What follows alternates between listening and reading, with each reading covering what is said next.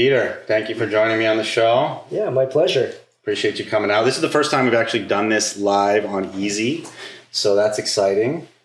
You're not my typical guest. Usually we're dealing with vintage dealers and sellers, or, I'm excited to chat to you because you are an industrial designer, VP of Oakley for a long time. And, in the vintage world, your designs are coming back with force right now. And they seem to be, you've created lots of timeless works that have shown up, in gas stations even. Like, people copied these designs all over the place because they were so timeless and they were so popular for a long period of time. So congrats on all the success, first of all. Oh, thank you so much. It is pretty interesting, right? That, it's come back a little bit more than usual maybe. And I think, we talked before that, style and designs are somewhat cyclical, right? Things come back around. Of course, yeah. And it's really gratifying. And, I feel blessed that the things that I've worked on, had the opportunity to work on, have been recognized as such. Yeah, totally. I tend to believe good designs, will outlast the test of time. Yeah. And like, when I look at fashion and the resurgence of styles and trends, typically it was like an 18-year cycle. That's kind of what I learned doing this business. And it seems like that's sort of the time period, maybe in the midst of your heyday working with Oakley, 18, 20 years. Yeah, possibly. And here's the thing, it's interesting about trends and things like that. There's always going to be trends that are relevant at a particular point in time. Yeah. But the way I design is they're all based on fundamental principles, and those don't change over time. So that's interesting. What are, when you say fundamental principles, like, what are these principles, and like, how did you develop that in your own works? Sure. I mean, some of the principles are proportions, right? Proportions, there are certain forms that you would go after that elicit certain response from you. So an example, let me think of one. Let's say a stealth, the first stealth fighter, stealth bomber, that very angular looking pyramid thing. It's kind of like, whoa, what is that? That's kind of weird, right? Well, those kind of shapes and forms, you can imagine trying to touch it. It's not going to feel very comfy, right? It's it's a little bit jagged. It's edgy, jagged. It's edgy, yeah. You think of maybe, a nice vintage, classic Porsche with these beautiful forms and fenders. Your eye goes to that. Your eyes follow those forms. Like, wow, I can almost like touch that with my eyes. Same thing happens when you look at any of the things that anybody's designed. You're going to look at it first and make your assessment of maybe what does that feel like? What is that? How is that affecting me? And the things that I've learned in terms of fundamental principles are from design school, from all the masters and designers before my time, and what has been found to work and doesn't work, or what are the cause and effect of different things that you would do, right? Along with my own experimentation of trying to do things. And of course, like, when we're looking at the designs you make, obviously there's functionality to everything because these are functional products. They're built to serve a purpose. They're glasses. They're for sport. You obviously have to have that element in there, and then you design around that and come up with something interesting that appeals to the customer base at that time. Mm-hmm. I want to throw it back here. I want to bring it. Tell us about your education, how you got into this, because we talked off camera and you said you kind of stumbled into this role, into design. Yeah. It maybe wasn't something you thought about when you were really young. Right. Okay. So we'll go back to high school real quick. Like a lot of people, I went to high school, and when I got done, I grew up actually in Las Vegas, so not California. And got out of high school, and I got good grades, but I didn't really know what I wanted to do with my life. I really didn't know, but I knew I didn't want to learn about it in Las Vegas. Yeah. Right. With all due respect, still my hometown. But so I came out to California where my siblings lived, and I just went to a junior college, near my sister's house in Pasadena. And it was, it's still there, Pasadena City College, a junior college. And I just took GE classes, right? Just took my GEs, getting good grades, and trying to figure out what I want to do. Typical figure out as you go. Yeah, see totally. How I'll learn anything. Totally. Yeah. Same as my son's doing that or did that, and other people. So real typical path. And one day I've got extra, space in my schedule. I'm looking at the syllabus and I see 2D design. Learn the principles of color and shape and blah, blah, blah, and I read it and like, wow, hey, this sounds like fun, right? Okay, cool. I take the class. Wow, this is really cool, right? I take more design classes as I'm taking all my GE classes, and I start winning some awards and stuff. And then I remember also... So right away, as you got into it, you were winning design awards through the school? A little bit, yeah. Not right away, maybe a couple terms in, but I think my work was recognized as different. And did you have did you draw as a child, or did it all just come through those college years? That's a great question. You know what? When I was a kid, I would doodle like your typical, futuristic city, bubble under the ocean type of stuff. Okay. But nothing. That makes a lot of sense. There you go. But nothing that I would say is like really artistic. But it's interesting. My family is very artistic. So my mother, she was always very artistic, whether crocheting something, making something, always really beautiful. Yeah. And my father actually was very well renowned for his calligraphy, Chinese calligraphy. So big Chinese characters, right? Yeah. And then my oldest sister is an architect. So I actually wanted to be an architect because I thought that was cool what she did. Yeah. And then my other sister, she was doing illustration all the time, beautiful paintings and things. And my brother could always, for whatever, he could bust out a caricature all the time. So this was just, I don't know, I guess it was there, but I never really considered it to be anything like, whatever, it's cool, right? So it wasn't until I think I started getting some formal training that I found out that I have some affinity towards it. Like, wow, this is really cool. This is an interesting relationship of this to that. And then in the classes I would take, again, it's at junior college, right? But the interesting thing is those teachers that I had, they were actually college professors at Art Center, which is a private art school in Pasadena. And it's renowned worldwide. And they would teach up there and teach at the junior college. That's and I found out because they would teach there because, it's a private college, prestige, high level students and education. Yeah. And they would teach at the junior college because kids want to learn, but then they also get, all their medical coverage because it's a state run, it's a city college, right? Yeah. So they're covering the bases. And then I later found out that PCC, Pasadena State College, is a great feeder school of talent that goes into the private school. So kids from all over the world would apply or whatever, and the counselors at Art Center would look at them and say, hey, this is great, but you need to work on this and this and this before you come up. Yeah. So why don't you enroll here at PCC? So they were kind of helping because it's very inexpensive, right, to go to a junior college. And then you learn all these things before you're allowed to go to something serious, right, where it's serious money and dedication. And that was part of it too. During that time I was at PCC, my first teacher that I took us on a field trip. Okay. And I had a tour of the campus at Art Center, which is beautiful, up in the hills above the Rose Bowl. And I remember, I still remember this day, walking in to the building. It's a beautiful, beautiful building. You walk in, and the first area is a student gallery. So it's just artwork, It's like beautiful products and images and drawings and different levels from your first term to your 8th term, so everything between. And I just remember walking through there and my mouth agape. Oh my God. And just stumbling. And this is what I want to do with my life. That's like your aha epiphany moment. Like, it's time. I'm going to go this path. Absolutely. I didn't even know that.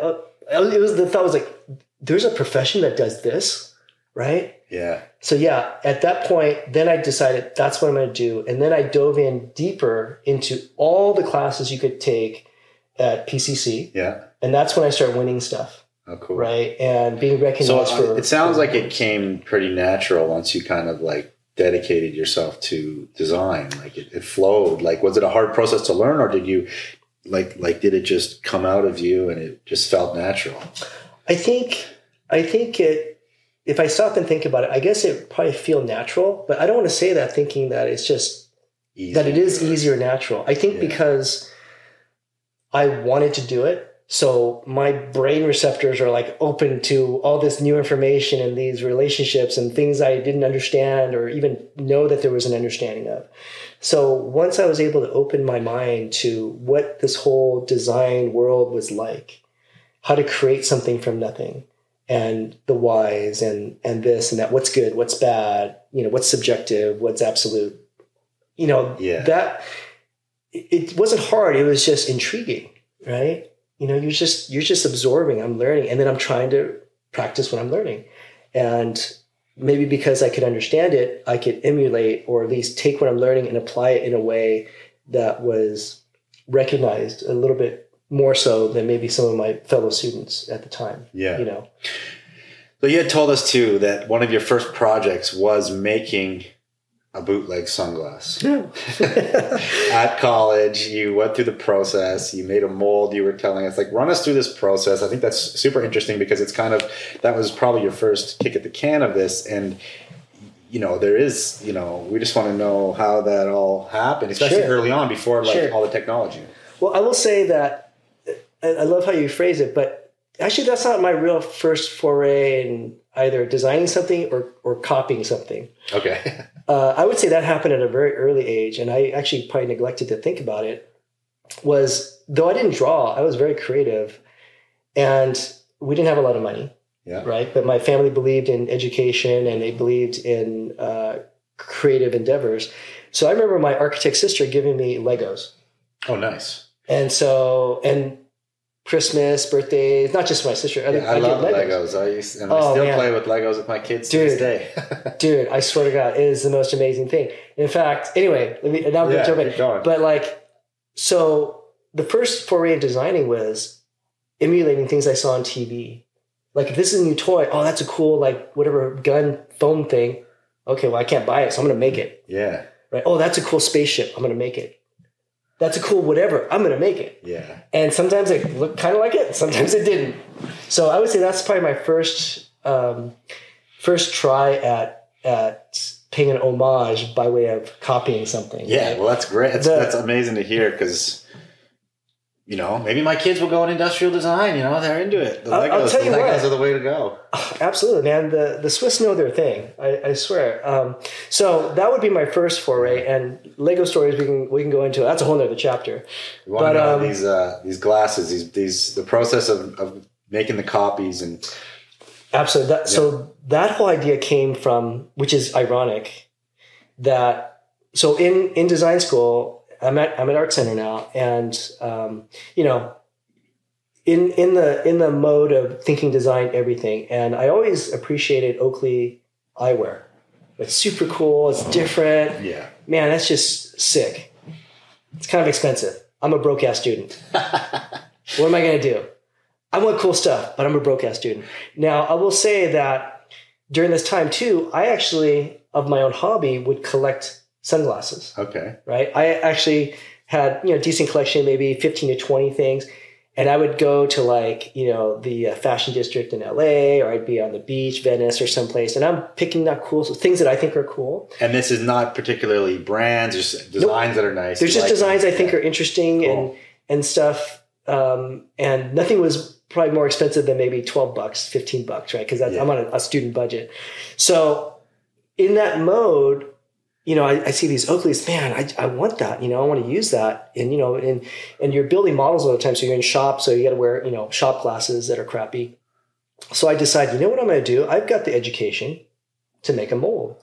So I did have enough money to buy one pair for sunglasses. I loved them. And that's what happened first. And I loved them. What style was this at that point? It was the razor blade. The razor blade. Okay. Yeah. I don't have a razor blade here, but it was the razor blade.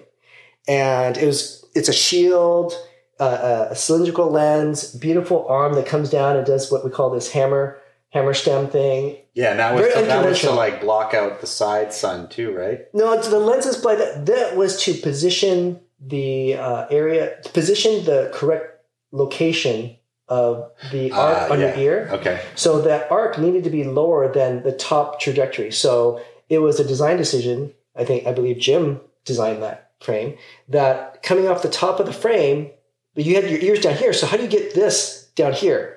So you went angle and put a nice curve. And that design like, oh my God. Yeah, That's so awesome, right? Yeah, totally. And that's a great example of being unique, creative, and solving a problem. Yeah. Right? It's not just cause, which, I've seen designs that people do that just cause, like, okay, whatever, it's really superficial. But anyway, so I had a pair I bought for myself. I saved up, or maybe it was Christmas money. I don't know. I loved them. I'm like, dude, I want to wear this for my shop class, but I don't want to scratch these ones up. And they're, I think they were blue and white. And so I decided I'd make a mold. So using silicone, I made a silicone mold, proper way, registrations, everything of both the center frame, the stems, left, right. I made a mold, made a couple, had some failures until I got it right, put a lens in there, and people are seeing me wear this in the shop. They're like, dude, that's so cool. Yeah, amazing. So one of my first self projects was paying homage or knocking off Oakley. Unknowingly, I think you've done enough. They don't care at this point. It's okay. But the interesting is, unknowingly, I end up working for Oakley, creating new things for other people to knock off, apparently. Exactly. Yeah. Right? So which probably some of the most knocked off glasses maybe out there, which is crazy to think, Yeah. And that's like the ultimate test of what you've done, right? Because everybody wanted it. I suppose so. And maybe they take the same tact, they want it, they don't want to afford it, or businesses want to sell the same thing for cheaper. Yeah, totally. They say imitation is the highest form of flattery, I believe, right? And I believe it, so. And again, when you look at that, you're always staying one step ahead. Of course, you guys work because you're always putting out new designs, right? They can copy them and you're on to the next one already. Yeah, pretty much. An interesting thing I thought about, looking at your time at Oakley, you have a very distinct design style, sleek, futuristic, industrial, I guess I would say.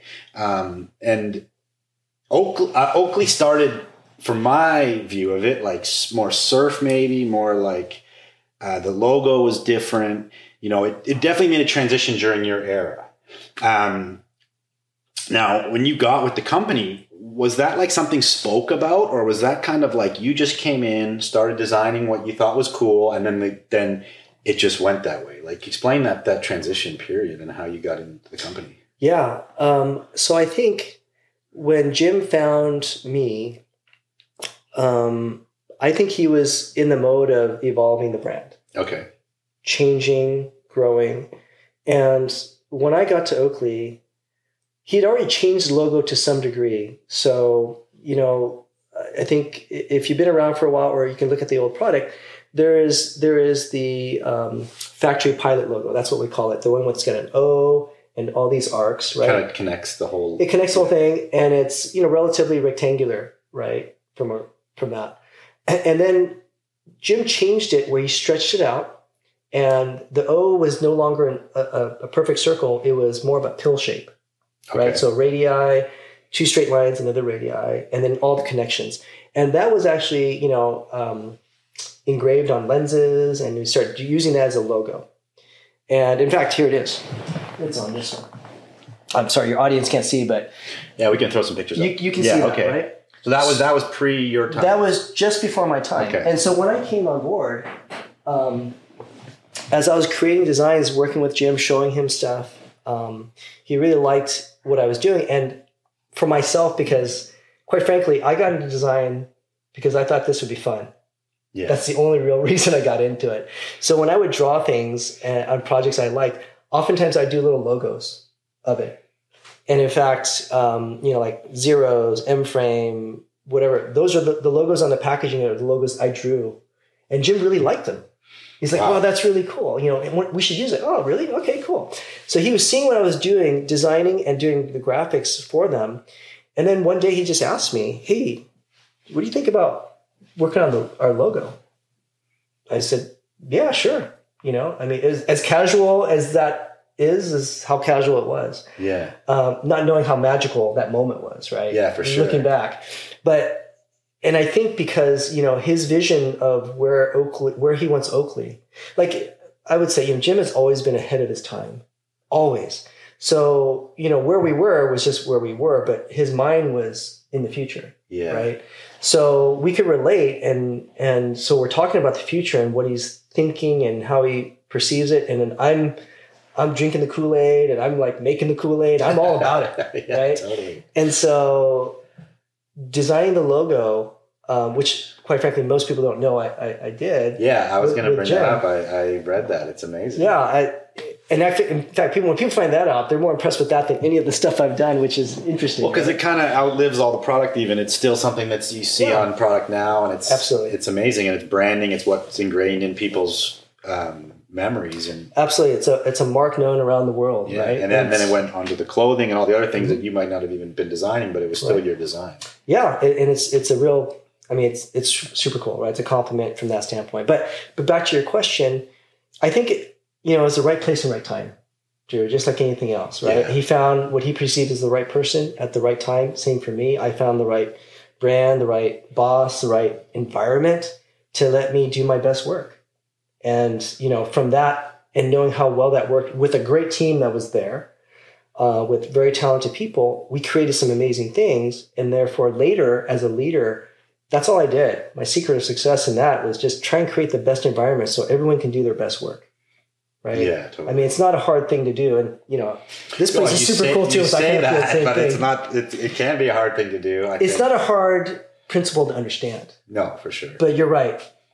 To achieve that takes a lot of work. And I think, it sounds magical in the sense, like he found you were in the right mindset to be doing what he was kind of already evolving into doing maybe. Yeah. Those things don't just always happen. Like it's tough. Like you could look for people on the right path for a long time and not find the right person. And, I think there's a bit of luck. There's a bit of synergy. There's a bit of like manifestation. There's so many things that go into that, making that all work. And it sounds like what you guys had at that time was like what it needed and a perfect synergy there. Dude, it was a magical time. I mean, different people have asked me about it, and I gave a description that someone said, wow, that's really good. A former colleague of mine, we were talking yesterday, but like at that time, dude, it was like Willy Wonka and the Chocolate Factory. I swear to God. Love that. Yeah. The stuff that we would do and the conversations and like, hey, how about this? Oh yeah, boom. How about that? Wow. And like, and also it's a little bit,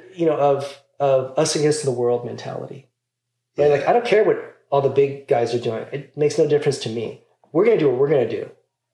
Yeah. And they can, and I don't give a shit.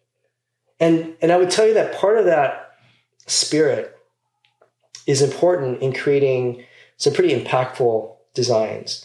Now, we use words like brave. That's pretty brave, right? Yeah, totally. And I agree. And I love the results of some of that bravery. But I will tell you, being brave also means you have to be willing to accept that there is a high potential of failure.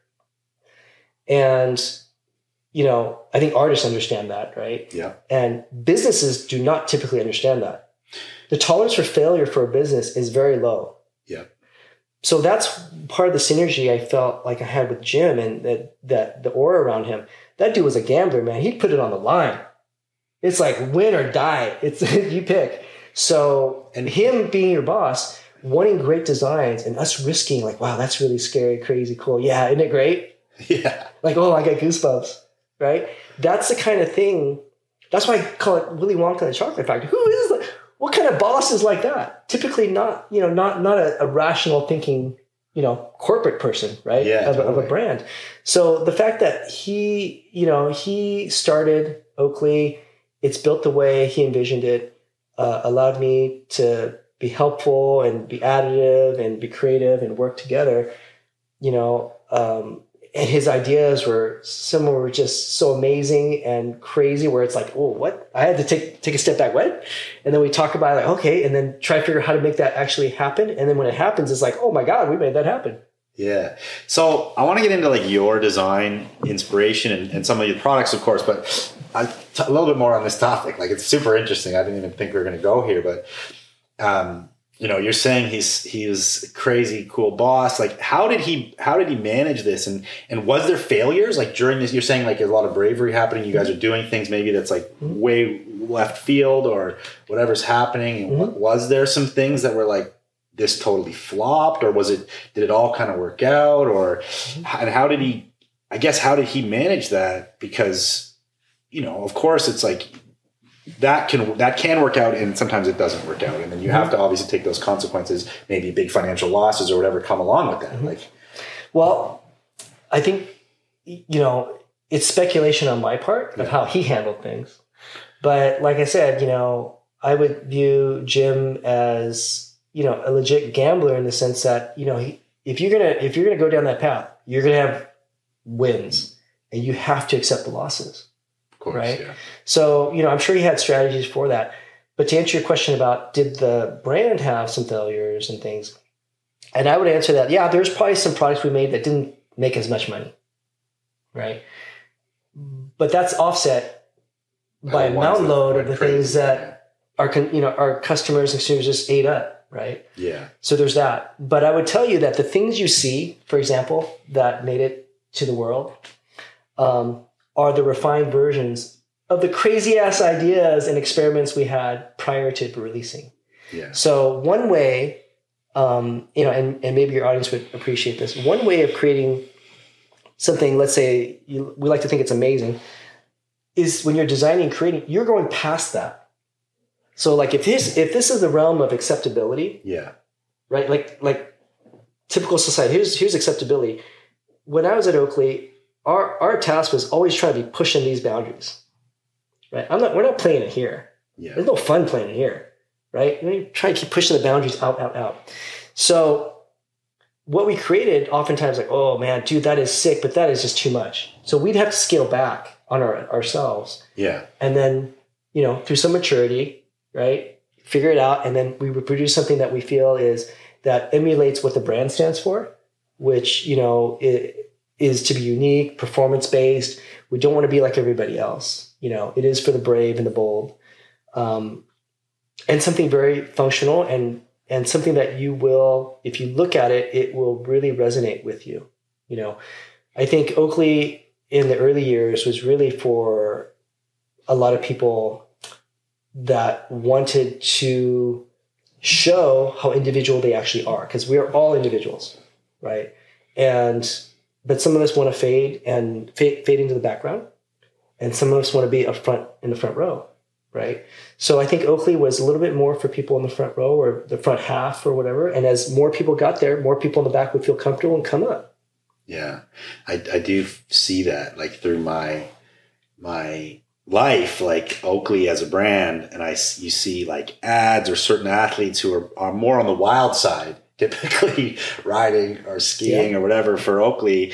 And they were always like the wild and crazy, maybe partiers, but also amazing athletes. And like, it was those people who were looking to be recognized, Yeah. And, and they have fans and, they have fans that aren't exactly crazy, but they appreciate it, so it's the same thing, so with that, like I said, the designs were brave, and, there were going to be some that didn't work out as well as we thought. So we can call that a failure, but certainly the attempt to create something amazing was always the goal. Yeah, and you obviously can see that the brand never wavered, and it went on to do amazing things throughout a big span of time. So obviously couldn't have had that big of a loss at any point. I liken it to like, you look at like runway fashion, and these designers will come out and do like a crazy runway. Oh, yeah. You're like, no one's ever going to wear that maybe, but we can tailor this down, make a palatable version that's still interesting and crazy and cool and represents what we're doing, but yet maybe those designs start in another realm. Yeah, absolutely. I mean, you have you can attack things many different ways, but one way, if you're gonna you can create designs that are purely meant as brand building and awareness, right? So you create something that's really bold and somewhat shocking. Whoa. And people were like, whoa, that's crazy. That's not quite for me. Oh, but the other stuff they make is pretty cool. Yeah. I can adapt that, right? Totally. So those things definitely happen, right? In terms of how you're designing. So it just really depends what your objectives are when you're creating something. Is it something to melt into the background? Is it something to lead the pack? Is it something to work within the pack? What is it trying to do? And those are really important things that need to guide your creative efforts. Yeah. And that's sort of as like a brand is tiered out, like you have the things for everyday user, things for the people that want to stand out. It looks like you designed on the other end of that, which is the things that typically stand out? Or did you have your hands in kind of all of it? For better or worse, I had my hands in all of it. First, let me say this, that I am not the only designer for Oakley. Of course, yeah. And so there are many super talented designers. I hired quite a few of them, during my time, and they've evolved and continue to take the brand farther and all different directions. But when I was doing a lot of the design work, I did work on a lot of the flagship products.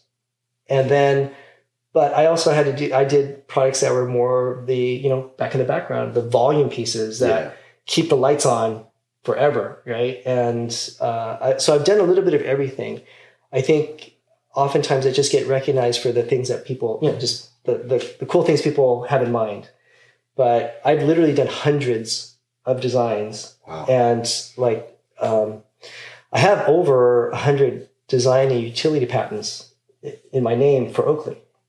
Right. And wow. So the designer gets named on the patent. You used to, depending on the impact of the design. That's so interesting. So, but obviously the company owns the rights to it. Yeah, exactly. Yeah. It's for Oakley so that they can protect the intellectual property, because this is intellectual property, right? These designs, there's something that's created with strategy, tactics, and everything else. So it belongs to Oakley, and they used to patent protect almost everything.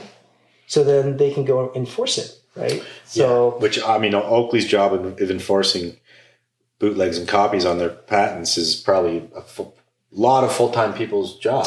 It used to be, these full-time department, and they'd be working internationally with like Interpol and whoever, you name whatever agency. Dude, it'd be like, we get a little memo like, oh yeah, we just shut this down, we confiscated this, it's worth about $3 million. Yeah, like $500,000 pairs or whatever. Yeah, whatever it is.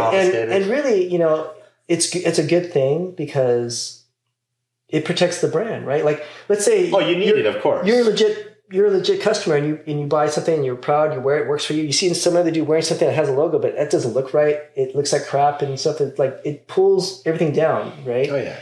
Protecting the brand integrity and all. Absolutely. That. So they used to do that when maybe we had less things out there, but I think over time and maybe business decisions, I don't believe it's done as often. I'm not there now, so I can't speak to what's happening now. But all I can say is, during my time, I think all this stuff is, has patents and whatever else. My name's on quite a few things. But I have, to your original question, designed all levels from flagship to mainstream products, and which is fine. It's good as a design. But don't get me wrong, everyone wants to sign up for the flagship, right? Because you get to usually break new ground, and the budget for that project is sometimes a blank check. So do what you want, So, but it's all included. That's like, now you look at a company like that, working your way up to that position, like that's like the coveted spot. Get to design the things with the blank check, right? Like of course. You got to put your hours in on the floor before you get to the top, right? Absolutely, because a blank check to an untrained person could be a recipe for disaster. Yeah. Totally. Right. Like it could be so financially, lopsided that it just doesn't make sense no matter how you look at it. So let's talk about your design inspiration, how you come up with these ideas, where what are you looking at in the world to create these designs? We talked off camera about symmetry, and it comes up when I read about you in articles and things. That seems to be very important to you. And like, what does that mean to you? And, sure.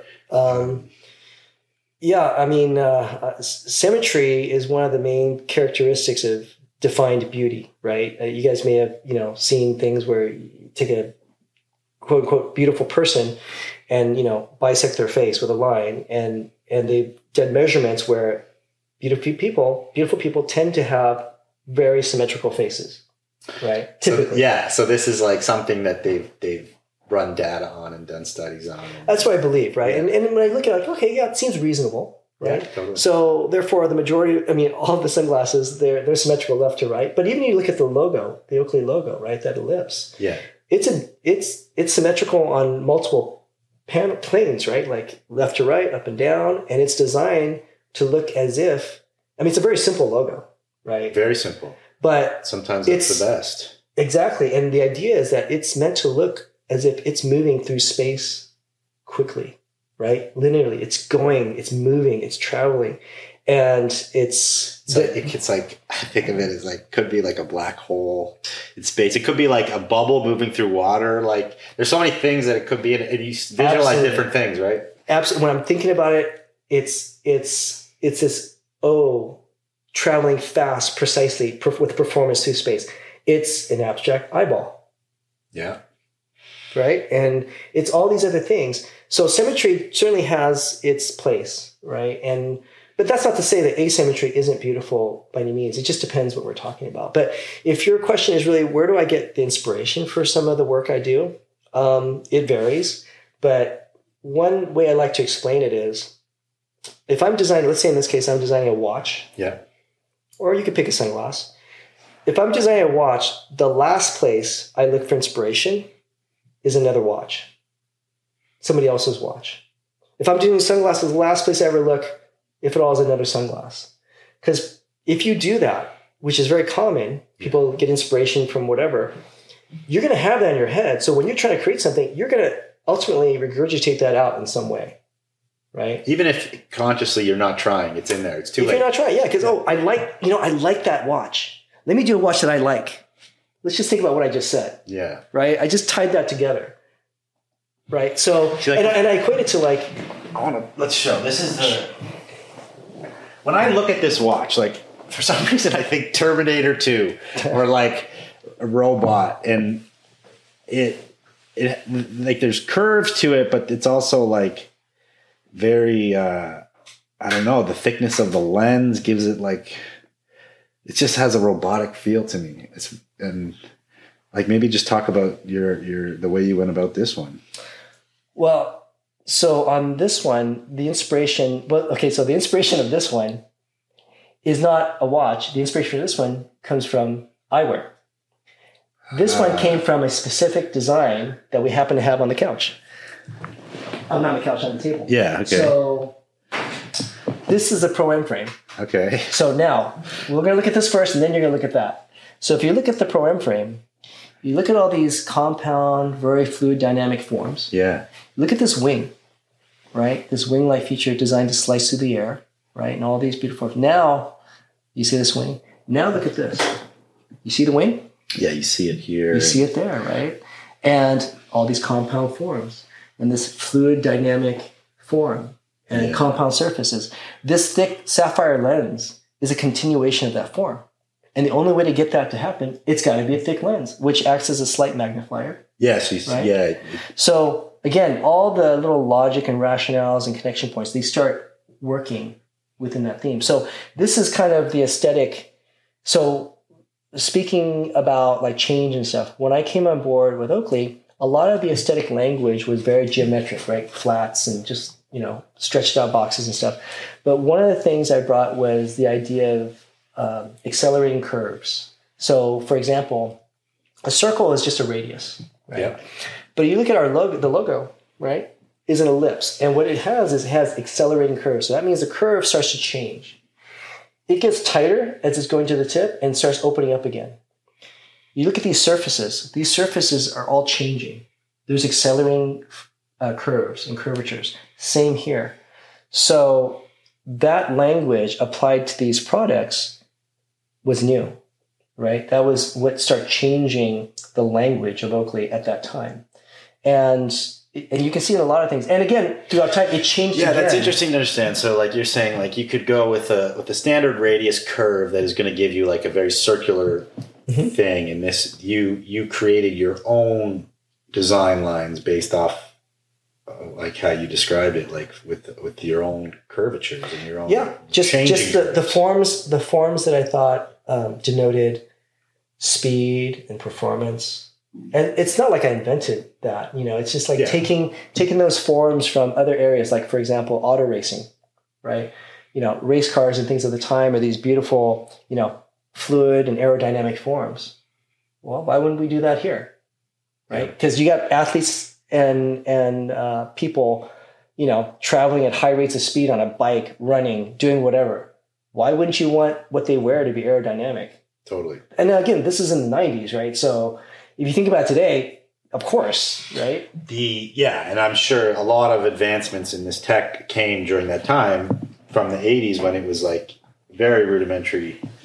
Oh yeah, this was like in the beginning of the world, the CADing things up, right? You guys have heard the term CAD, computer-aided designs. Everything's CADed up today. Back then, we were on the forefront. Yeah. Literally on the forefront. That brings me to another point. I read that Oakley had the third ever 3D printer behind NASA. Is this true? I can't tell you if it was behind NASA, but we definitely were one of the first in the West Coast, is my understanding. Yeah. And that was, again, due to Jim, I think, going to a trade show, seeing something and seeing this technology and thinking, okay, we got to figure out how to use this. Yeah. Right. And then smart. I mean, now you look at it's everywhere, right? Oh yeah. Now it's ubiquitous, right? Yeah. But back then it was like you're gambling again, right? You're taking a chance, speculating that this has some value. And so within that, my buddy Neil Houston, Oakley guy, took on the challenge of learning the software and working with the equipment and the software and using Alias, which is a software that back then it was just Car Studios using it. Oh, wow. And so we're bringing in, again, from a different industry. Having to rebuild it to fit what you guys are doing. Trying to figure out how, if at all possible, right? Yeah. Today, people don't question it, but back then it was a question mark. Totally. Right. So you've got that technology happening in the background. We've got, creative things thinking. And then your question is, where does the inspiration come from? And I said, the last place you look at is the same, right? So adjacent products. Yeah. You look at yeah. But for Oakley, because that watch is our first watch, the Pro M frame was a flagship piece. It made sense to use that as reference. But typically for all the other things, I look at everything else. Right. And I explain it this way, like, it's just like you don't look at the thing you're creating as inspiration. The exact same reason why there are laws and reasons why you don't marry your cousin. It's just no bueno, right? Yeah. It's just a bad gene pool to go from, because you're not going to create something good and unique. Yeah, incestuous design. It happens, right? Yeah, totally. And maybe there's a place for it. But in terms of asking me how I do it, that's the route. I don't take that route, right? I'm looking at other things. You might look at a car. I'll look at a car. But I will also crawl underneath the car and look at the suspension and some of the other parts and bits and pieces that someone created. I also look at that watch and the curves, and I see some nature, I guess. I see like a skate or a stingray or something, right? Sure. That came to mind when I was looking at that watch, and I know you had said too, like you are a spear fisherman. I guess you like going in the ocean. Like, does that influence design? Were you doing it back then? Yeah, I did. I wasn't doing it back then when I did some of these designs. That happens to be a relatively new passion. I've been doing it over a decade. But to your point about seeing a stingray, I think that's very appropriate. I wasn't necessarily thinking of a stingray, but I was thinking of things that are moving quickly, right? Forms that can sense. And what you're describing is what's called biomimicry. Okay. Right. Biomimicry is looking at plant, animal, nature as inspiration, right? And bio being, life. We're mimicking that. So I can see, now that you say it, like, duh, I can see a stingray. They're beautiful and elegant in the water, and they can haul ass when they have to, right? Yeah, totally. So there's certainly that aspect. But and it's like nature's created these things over millions and millions of years of evolution, so they perfected a lot of things, right? Exactly. To be everything.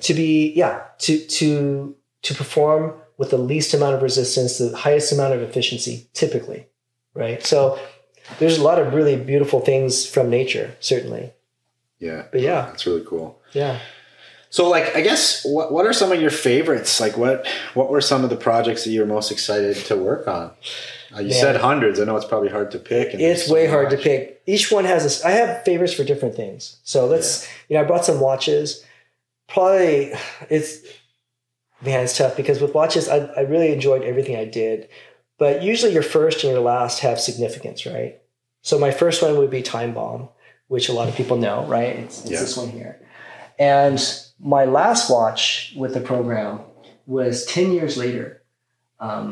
They asked me if I would work on the watch again because my primary job was the eyewear. Okay. Right. So And I loved working on watches, to be honest, because it was a nice break from doing eyewear. It was a different, thought process and exercise and everything. So it was a nice break. And so my last watch was the Time Bomb 2. Not a big stretch for naming, but certainly the idea was to elevate, if you look at the two. So these are 10 years apart, these two These are 10 years apart in development, right? They both have mechanical movements, meaning you don't need a battery. There is an internal battery, but you don't need to change that battery. Just your bodily motion powers a pendulum that cranks the little generator, so there's always powered. You can see it back here as it moves, right? And so the idea of that will keep it powered. That little pendulum. Think about it. As we walk, it's going off. It's going to keep going. It's a little tiny charge, wow. and it powers it, right? So, so the significance about this one is because this is the last watch I ever did for Oakley. It's kind of a big deal. So if I knew that, I wanted to make it special. At the same time, special means different, but it's an homage. 10th anniversary, so that means it has to pay homage. So there's got to be some similarity. That's a great challenge. Yeah. Right? I imagine. So I was like, all right, we're in it. So roll up the sleeves and start iterating and thinking about taking this somewhat, it's an iconic shape now, but back then, just starting like, how do I evolve this?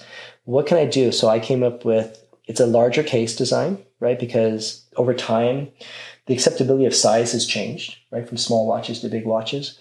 And, they're both still titanium, but we show the titanium in a different way. It's brushed. This has segments in the metal band that move. This also, but I wanted to improve it and offer another dimension of movement, because if you look at your wrist, it's not a perfect cylinder. Yeah. Right? We got bumps and bones and whatever. Well, this design can twist. So this design, sort of like the exoskeleton design with the seam here, kind of like an armadillo, so to speak. Yeah, right? totally. Yeah, we go back to biomimicry, and this can conform to your wrist more ideally than this one can. So that's an improvement, right? Yeah. And if you think about it, if Oakley and myself, if we're all about innovation, the definition of innovation is literally to make better. That's it. Yeah. Right. It doesn't have to be some crazy, rocket ship or anything like that. It's just to make it better. And better, that's an open term, but all the ways, right? In any of the ways. And I think for Oakley and for myself, that means to make it work better, feel better, be more comfortable, more durable, whatever, but always in the pursuit of making it better for someone, right? Yeah.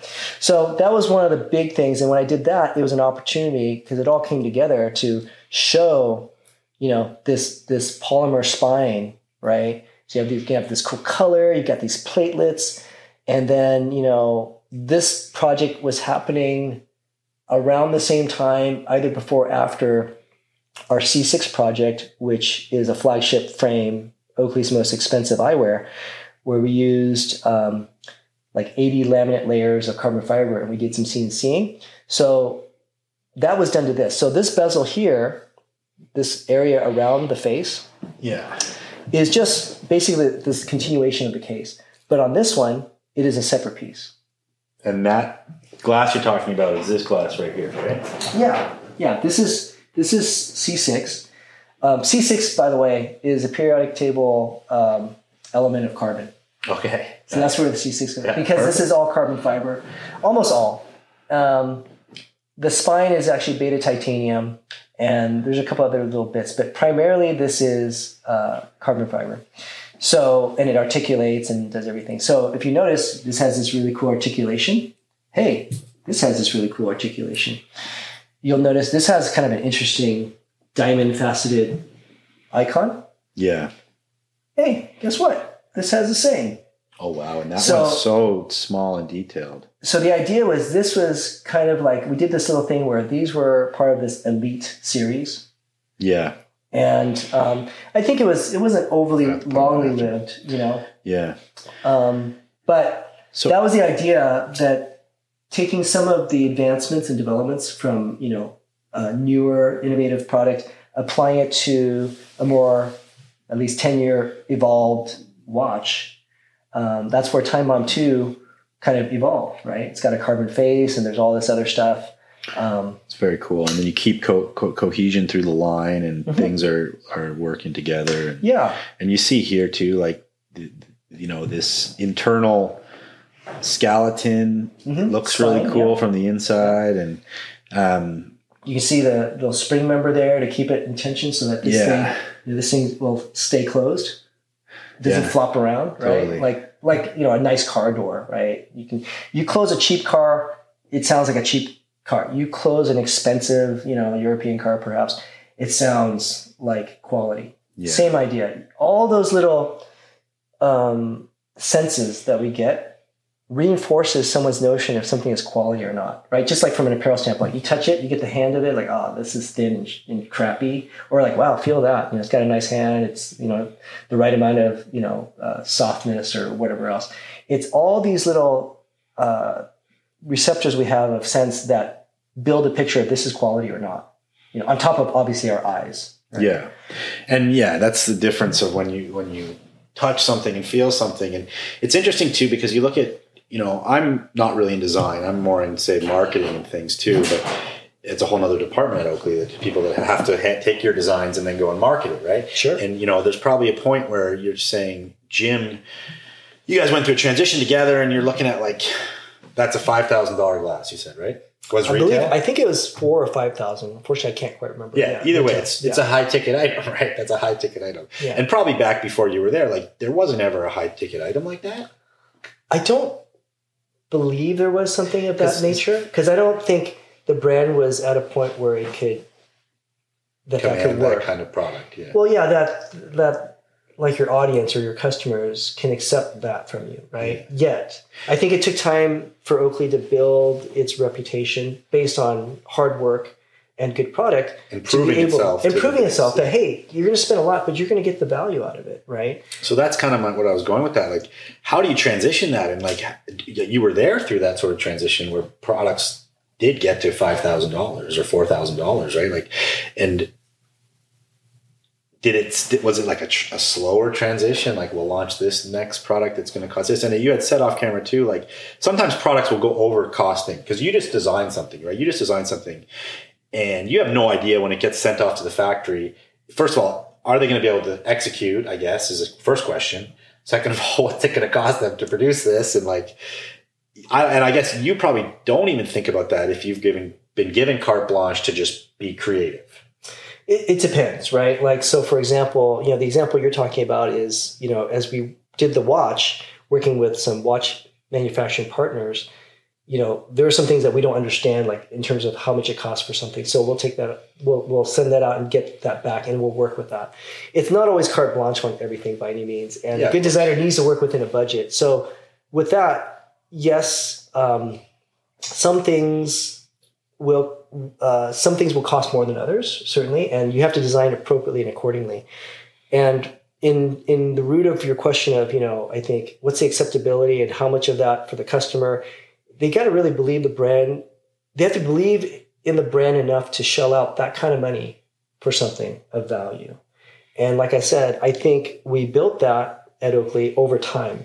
Yeah. Right? With good product, good customer service, good warranties, and good product, and following it up with hopefully better product. Because, there's no such thing as perfection, but there is such a thing as constant improvement, right? Yeah. So, I love that you say that. I'm a fan of that saying, of course. Yeah, it's real. It's and people chasing perfection, you'll be disappointed often. Hey, speaking as a recovering perfectionist, I understand that, because that's what I would strive for. I would drive myself crazy, yeah, for sure. But you start working in the real world and working with a brand, working with customers, you bring in reality and a balance of practicality and perfection, right? So oftentimes, instead of perfection, we like to use the term, excellence. We want to strive for excellence and constantly improve. So, if I look at my products, that's happened to the engineering of them, the look, the feel, all that. They've hopefully over time have improved. And, you take your learnings from each one and do that. But again, it took time for Oakley to build a reputation and a brand presence, and I think a following that could accept something of that stature of price, whether it's $4,000 or $1,200 for a watch, or $400 or $300 for sunglasses, whatever. All of it was backed by the technology, by the effort, and the marketing of it. I think is part of the question. I think Oakley did a fantastic job marketing in the early days, and just like anything else, has evolved over time. Yeah. And something a lot of people may not know, which I think is super cool, is when I joined Oakley, even though, it was kind of a medium-sized company, a lot of things were still done like a small startup. A lot of the photography of products, who was a photographer? Who's that? The founder. Yeah. Jim Gennard. He's a damn good photographer. Yeah. Yeah, he would have a studio in the back. Grab some sunnies, go out to the beach and get some shots. Mostly they were studio shots. We would have other photographers shooting at competitions and stuff like that. Yeah. But we'd have an athlete come in, put us up, go in the studio, and Jim would be taking the pictures, right? And we'd use them, and that'd be great. So it was, so my boss is someone who's creative and has an eye.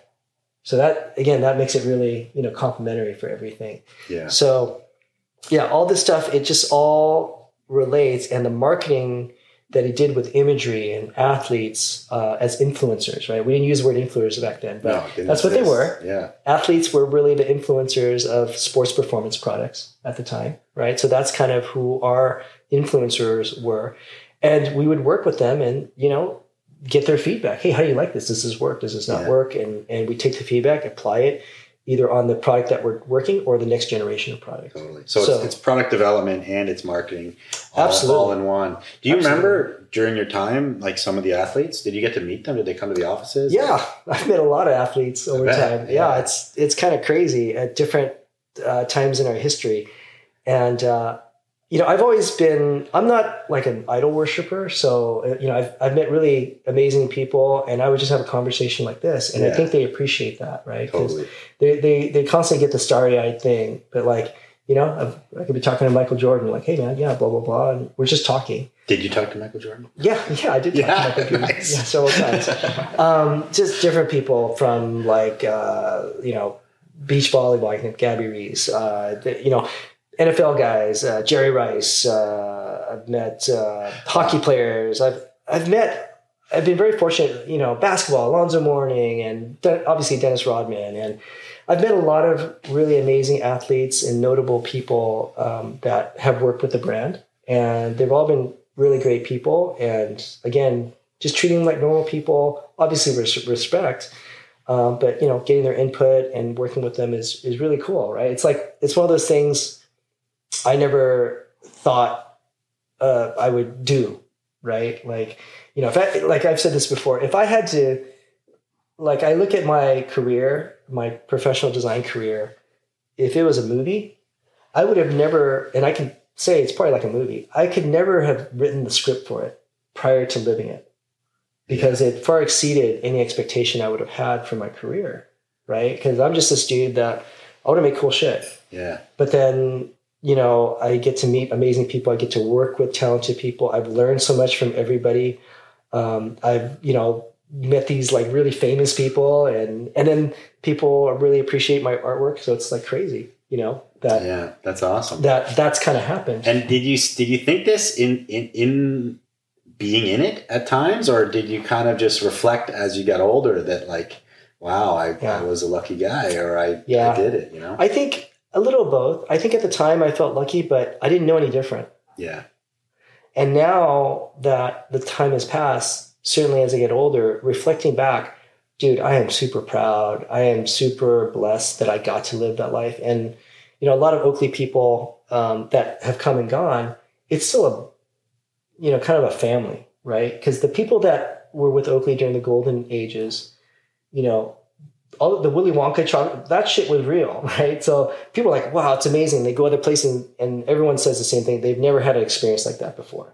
Quick commercial break here. This podcast is brought to you by BidStitch and Easy, okay? If you guys want to check out the Easy app, we're starting to ramp up operations on there. Download it.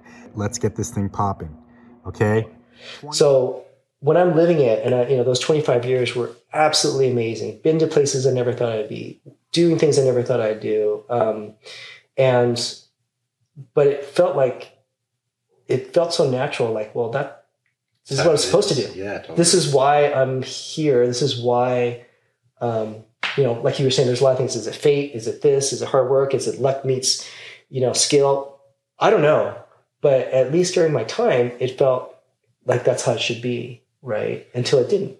And so when you have that going, you're not really thinking about it too much. I'm just in the moment. Like I told you, man, I'm not just drinking the Kool-Aid. I'm in the back making it for you guys and myself, right? We're just doing it. We're going. And the thing about that, is it's amazing, right? It was my life for the most part. Now, I do have a life outside of Oakley too. And thankfully, when I was at work, it was 200%. But when I left work, I left it at work, and I was, a dad and husband, and all that, and 100%. Good for you. Because sometimes that's tough. Super tough, super tough. So I'm very grateful that Jim and Oakley gave me that opportunity to live my life that way. And because and it's cool because people they start to know who I am now, but at the time, it's not, my name isn't on this stuff. It's, it's out there for people to like or not like, because of the, it's Oakley's product, you like it or don't like it. And, coincidentally and really flatteringly, a lot of things they like, I happen to get a chance to work on, so that's really cool. Yeah. And I think you had kind of talked about this. There's like a difference between artists and designers. You are a designer, industrial designer, and, but there is art to it. Whether you want to say it or not, but I guess, and that is a testament to the things that you've designed, that have, people want to know your name. People want to know who designed these things. And there's enough of a relevance to it that lives on. So I just think that's very cool. Yeah. First, thank you. There is some art to this for sure. But I think, I don't call myself an artist. I have a high respect for artists because, artists do create art, for different reasons, right? They create it because they either have to, they want to get it out there, they want to make the world more beautiful, they want to express an idea, a thought. There's many different reasons, but they do it for them. They are their own customer, so to speak, right? Like they're going to create it. But, industrial design and many of the other professional design professions, I don't necessarily design it for myself, right? Yeah. I'm working for a client, so to speak. In the case of this stuff is all for Oakley, but you know what? I'm Oakley too. I am the client, right? So that's kind of that's a little different. That goes back to having that time in Oakley be magical, because that's the perfect mixture in the pot, right? Absolutely. Absolutely. And not everyone gets a chance. Not everyone's clients are totally aligned with the designer's thinking, right? Or their values. Not always, right? Like a good designer is going to create what's right for that client and what their brand stands for. Did you guys ever, can you remember back that time and like, did Oakley have a distinctive set of core values that you guys were guided by? For a long time, we always did. A lot of it was not written down. A lot of it was like tribal knowledge. Yeah. Okay. Right. Like if you were like legit OG Oakley, you knew it, right? And you would in all your best abilities, never cross certain lines and anything like that. I think later as it grew, they built a lot of effort was built internally on like a manifesto, kind of thing, so that it's easily adopted for people that don't have as much time with the brand.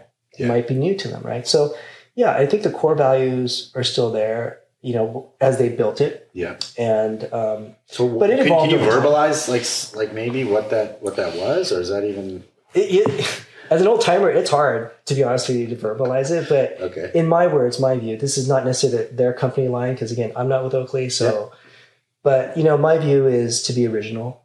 A lot of the things that I believed in, that I learned from Jim, is we always want to be original.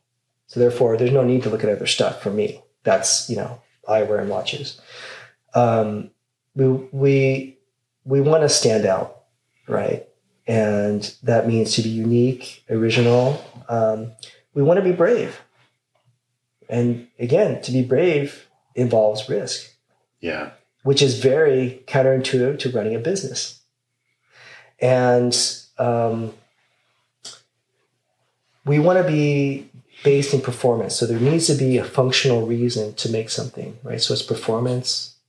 And then all that's also wrapped in a sincere passion to strive for excellence, right? And I'm sure I'm missing a bunch of, very Oakley-isms. Yeah, for sure. But that sounds pretty good to me. I'm just trying to give you kind of the basics of what I take away from my time there and what I've tried to emulate going forward when the moment's right to create things of that nature. And, it has served me well, and I feel it's a good, worthy cause. And if we look back at Oakley's history, if that was some of the guiding principles and the products are as a result of that, and all the knockoffs and everything else that have happened because of it, it obviously works, right? It's inspiring other people, or they want some of that specialness. They may not know how to create it, and that's fine, right? But they want it and they want to emulate it. Okay, there you go. But doing special, unique, beautifully performing products is not easy. I would imagine, by any stretch. That's a good segue here. How would you, as time goes on, as more designs are made, it's like music. It's like harder to make an original piece of music. It's harder to make an original piece of clothes. As we look back over history, so much has been done. Everything's been done. Mm-hmm. Obviously, not everything's been done, but a lot's been done. Mm-hmm. Do you have any advice to people who say would want to be in design, and like how you go about creating original works of design? Sure. Well, like the things I've shared with you already. Let's say if it's an apparel, try if you've been doing it the same way, consider doing it a different way, right? Because the definition of sanity is doing things the same way and expecting a different result. Yeah, exactly. I love so that too. if you don't like what you've been creating, the way you've been creating it, maybe you can glean some of the things I've said, and like instead of looking at other garments as inspiration, if let's say you're in apparel, look at other things completely not garment related or loosely related, or look at something else, and as inspiration, look at either adjacent or completely different industries, technologies. Look at inspiration that you try your best to find something unique that no one's used as inspiration. That's what I'm saying. It's not easy, right? It's a constant search, which is the fun part. Yeah. Right. You're like an explorer discovering new land, which same thing. It's hard to find new land now. Yeah. Right. So same thing. I agree with you. It's hard to do new designs, but I will tell you, that's what people said to me when I started. Yeah. Sunglasses. Which is a great point. Sunglasses and eyewear has been done for hundreds of years. I'm like, all right. In the back of my head, remember, I'm like this young snot-nosed kid. I'm in the back of my head thinking, yeah, so what? I didn't do it. Yeah, that wasn't my time. It's not my spin. Let me try to do some stuff. And, I can say, certainly it's not just me and the team, I think we created some very unique things in an industry that has been around for hundreds of years. Yeah. Right. And I do agree with you, though. It is harder and harder. It's harder, but I think you're right. I think having that it's harder mindset doesn't get you anywhere. The mindset is to just go and explore and get inspired. And when you think about being inspired, it's like it's a spark in your brain. It's seeing something that triggers a thought pattern or a design idea, or just being out. For me, when I look at my business and what's helped us the most over the years is like traveling and seeing what is happening in different areas and what people are up to, and seeing different cultures. And that has always, whenever I've come back from that, I've been reinvigorated and inspired to do something different, Yeah, absolutely. It's getting out of your comfort zone, getting out of the box. I mean, I think, and that's part of the fun and adventure and reward, right? Like, you want to be known as a designer that just created something that's kind of nice. Okay, that's cool. You want to be known as a designer that created something totally different and new. Yeah. Which one? I mean, you're not a designer. You told me that. No, Which one do you want to be? Yeah. The latter, right? Totally. So if that's what you want, it only makes sense to do what the activities that will get you that result. And that's not doing it the regular way that other people do it. Right. Yeah. And so that's how it is for me. And, it's, as a parent, it's interesting. I notice my son's that way too. Like stuff he doesn't care about, he doesn't try. Stuff he cares about, man, this kid's good. Right? Like, holy shit. And so I guess, I like to take some credit that he probably gets that from me. The things that I enjoy, I really go after and try to understand it and evolve it and innovate in it myself, right? Like you mentioned spearfishing, I have done it for over a decade, not as long as a lot of other old timers. But at the same time, trying to do the best I can, right? To evolve and learn every aspect of it and the beauty of all the things involved, from finding, catching, cooking, sharing, all that stuff, right? Same with design, understand it, figure out be on. Here's the other thing, be honest with yourself too. Are you just copying somebody else's stuff? Yeah. Be honest. You don't have to admit it to anybody, but ask yourself that question. And if you are you okay with that? I mean, if you're okay with it, you're okay with it. I mean, I'm not one to judge. All I can tell you is I'm not okay with that. Right. Yeah. And if I was okay with that, I guarantee you wouldn't ask me on this show. That's such a good point also, because in our business, in our world of vintage, there's a lot of copying straight up. There's a lot of copying, and there's a lot of, and I'm a proponent of it through my time, because I also do production for certain things and done some things. And there's that fine line between what people call copying and inspiration. And, everybody has their own moral compass or their own level of what they accept for their own life, And absolutely. And like I said, I can't judge everybody by any means. I mean, I'm only judging myself, but I do believe that there are definitely different levels of paying homage and copying, right? There's different degrees of that. And to your own point, your own moral compass, where you feel comfortable. And I think the trick, again, this is a great challenge for anybody that's listening that is doing this, is give yourself that challenge. How do you pay homage in such a way that's creative and doesn't copy?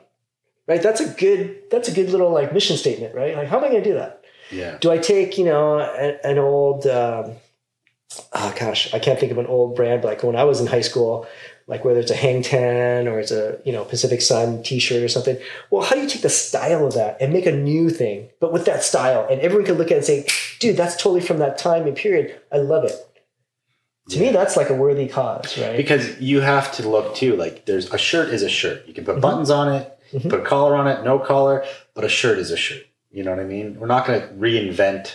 I mean, you can reinvent a shirt somehow. You can. You could. You totally could. You could make it so that there's different sort of, I don't know, it could be a dress on the top of your body. Who knows what it could be? It could be. You could. I guess you're right. Yeah. You can do, see, again, when you open your mind to thinking about the word innovation, like when you started your sentence, you just defaulted. I already had a preconceived notion of a shirt's a shirt. But then as we talked about it, you start thinking, well, wait a minute. A shirt's not just a shirt. Yeah. Right? Like the shirt I'm wearing, it's a t-shirt, but this is like a performance, moisture wicking, it's airy, it's comfortable, it's more comfortable than a regular t-shirt for me. Okay, I like it. It's comfortable, right? Yeah. You have it more form-fitting, you have it looser, whatever. So there's a crap ton of stuff you can do. You can make a t-shirt last forever. You could, whatever, right? So you can choose the path you want to take. And that's my point is decide how do you want to be known? The works of art or the products you make, how do you want them to be perceived? Yeah. You want to be Me Too? And that's fine. But don't expect the same kind of accolades a Me Too designer or person is going to get versus a revolutionary designer. Yeah. It just doesn't make sense, right? And don't expect to do revolutionary stuff by doing it very conventionally. Yeah, and I think that's kind of going back to, you have to be, if you're going to do revolutionary stuff, brave. You have to be brave. You have to be willing that maybe this isn't going to be accepted by the people. Maybe this will be something that causes a stir in the world, but no one ever wears it. There's like different levels to it because you just are doing it for the design. You're doing it because it's something you wanted to do, something you wanted to see in the world. Mm-hmm. Yeah, I think your runway analogy, is really relevant, right? Like some of the things you see is like, holy smokes, what the hell is going on? No one's going to wear that. You can't. How are you going to wear that? You took 15 people to get that on that person, right? Yeah, totally. But the point is they're drawing attention, right? They want attention maybe to a particular theme that they will release as something more conventional that you can wear. But, there is that balance of something that is shock and awe Yeah. versus something that's very usable, right? And in today's world, I feel like everyone, with our economy and different things happening, and whether the scarcity or the abundance of money, it's a universal that people, they go after value, right? It could be expensive value, but it could be very affordable value, but it's got to have value, meaning it's got to be worth what you're going to pay for it. And that's, tangible, whether it's, again, like my apparel, how does it feel? How does it last? How does it look? All those little things add up to, is this worth it or not? And will I buy another one or will I come back? Right? Yeah. So, I think for anybody creating out there, it's really important to, before you get crazy, stop and think about, what do you want to achieve? What do you want your designs or artwork, what do you want it to be? And when I say that, I would give you a different way to think about it. What emotion do you want your customers to feel when they look at it, when they touch it, when they feel it? And if you can answer that, then you can put the effort into, okay, how do I put that emotion into what I'm doing? Yeah. Which is how I design. Like, I want people to look at the stuff and get like the feeling of romance, sex appeal, yearning, desire. That's what I want, right? People that when they see the thing, or it could be like, oh wow, that's really technical. That's really, precise. That's, again, it'll vary depending on what it's for. And when I do that, that's what's in my mind as I'm creating, right? Yeah. Not this other model somebody else did. Oh yeah, that's kind of cool. Well, I want it like that, but different. That it might work, but you're not gonna likely get the true result versus trying to describe the feeling you want someone to have. Okay, so let's talk about the feeling people get when they see the over the top. Okay. Yeah. What do you think it is? Okay, well, over the top is Jim's brainchild. Yeah. And I think it is a brand design, Oakley design flex. Okay. In today's vernacular. Yeah, I think that's very accurate. Right. Never thought about it in that term, but. And as such, it's designed to get attention. It's designed to show people that we thought differently back then. Oakley does things differently, right? But rooted in performance. It works. Yeah. Right? So you want the customer to say, who does that? Oakley does that. Of course they do that. I tried it on before. It works great with a bald head, by the way. It does work great with a bald head. It absolutely does. And I look at this and I think like definitely Brave is, as we talk about that a lot, but like, Mad Max tech, but like, apocalyptic, I guess. Sure. Also, absolutely. Yeah. And also I guess too, when you think about it, like it reflects the brand, it reflects the bravery of the brand 100%, but also reflects the bravery of the wearer very much so. Cause you're like, okay, this guy is out there. He's doing it. He's not scared. I told you, it's your front row guy. Yeah. It's not, this was not even second or third row. This is your front row person. Okay. Yeah. And again, I think in society, the hit on the back. Yeah. I think in society, we like heroes, generally speaking. We also like underdogs, right? So there's kind of this dichotomy there that this is kind of trying to do too. It's for the underdog. It's for the bold, the brave. You said brave. Okay. Yeah. The design is brave, but it is for the brave. Exactly. That's what and who doesn't want to be known as brave? Yeah. We're not all brave. We're not all brave, but we all want to be known as brave, right? Yeah. And that represents that feeling, that emotion, right? And you gotta have a brass pair to be able to walk around with those. I don't wear those, so obviously I don't have a brass pair. But it is a beautiful piece that did its job. And you think about it from a brand standpoint. We talked about the runway models. That's kind of like that in a sense. It's wearable. I don't need 15 people to help me put it on, but it's more wearable than those extreme fashion, pieces, right? And, I would tell you, I think, when we did it, it'd be great. The part of the thought, it'd be great if we could sell enough and just, pay for the tooling and all the work that went into it. But at some point later on, we found out, someone looked it up and like, wow, we sold way more than we thought. Really? Oh yeah. I was going to ask that because you said you kind of weren't always privy to the numbers, but yeah, like, I would imagine this would be a lower, I'm sure it wasn't as crazy as some of them, but obviously higher than you guys had projected, eh? Yeah, it was higher than we thought. Just like we guys were talking about, how many we saw? I don't know, dude. How many could? I looked it up. Oh my god, and I want to. So I could be completely off on the numbers. So I get privy to the numbers. I forget them because they're not that relevant to me. Yeah. There could have been anywhere from 10 to 20,000 of these made, right? And so it's more than paid for the tooling, more than paid for anything else. But more than anything, a major marketing moment, more than anything. Think about it. The money they invested to make it is way less than we would have ever paid to have global recognition for any kind of product we want to market. Yeah. Because I believe most people on planet Earth know this design for Oakley. If you describe it, they may not know the name over the top or whatever, but you describe it. I've seen so-and-so wear that, or I've seen that on a picture. Yeah. And there's still pictures circulating around of this glass. I remember seeing it on a few people back in the day. Like I said, I was snowboard world, ski world, extreme sports world, surf world. And I remember seeing this on quite a few pro skiers back then. Yeah.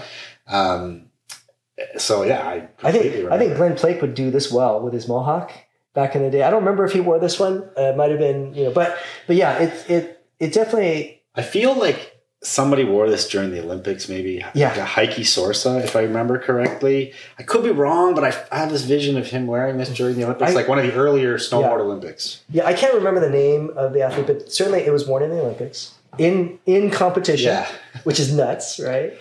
Because in those early days of snowboarding in the Olympics, it only came in the Olympics in '98.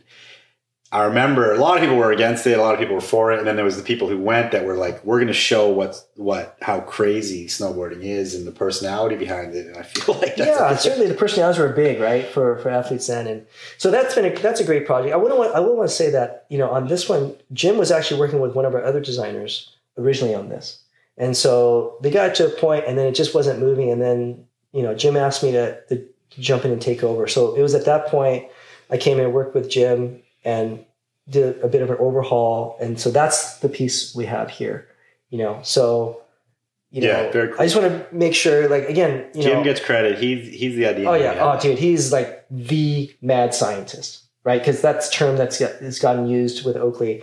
And, I'm on the mad science team, right? Like a bunch of mad scientists running around. That's funny. It's a funny way to put it.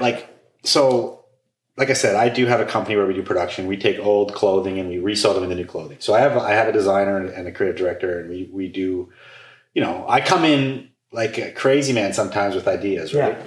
And sometimes that can stress people out because I come and they're like, we're working on this. Now you're telling us that this idea has to happen or whatever. Like, was there a level of that, or were you guys all kind of like when Jim came in with a wild idea, it was like everyone's fired up? Dude, absolutely times 10. Yeah. So I was going to say, what you're doing is good. You keep them on their toes. You're changing. You're out in the public and interacting. So you've got your finger on the pulse of what's happening or what you believe is going to happen. Yeah.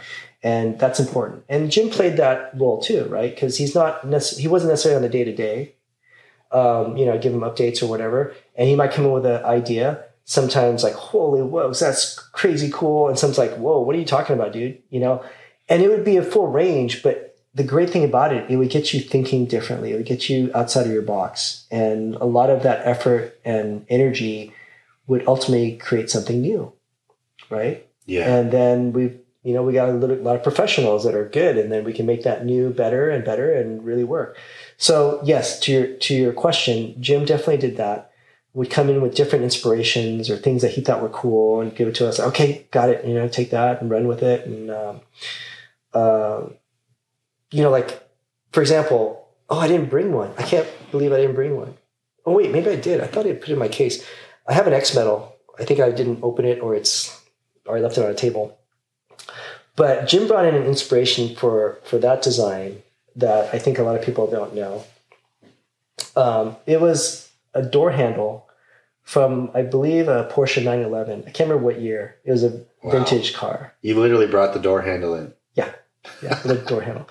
And like, so that's not uncommon for us to do. Like, let's just get all kinds of stuff. You'd have like industrial bits around the office. Oh yeah. Oh, cool. Dude, yes, that's for sure.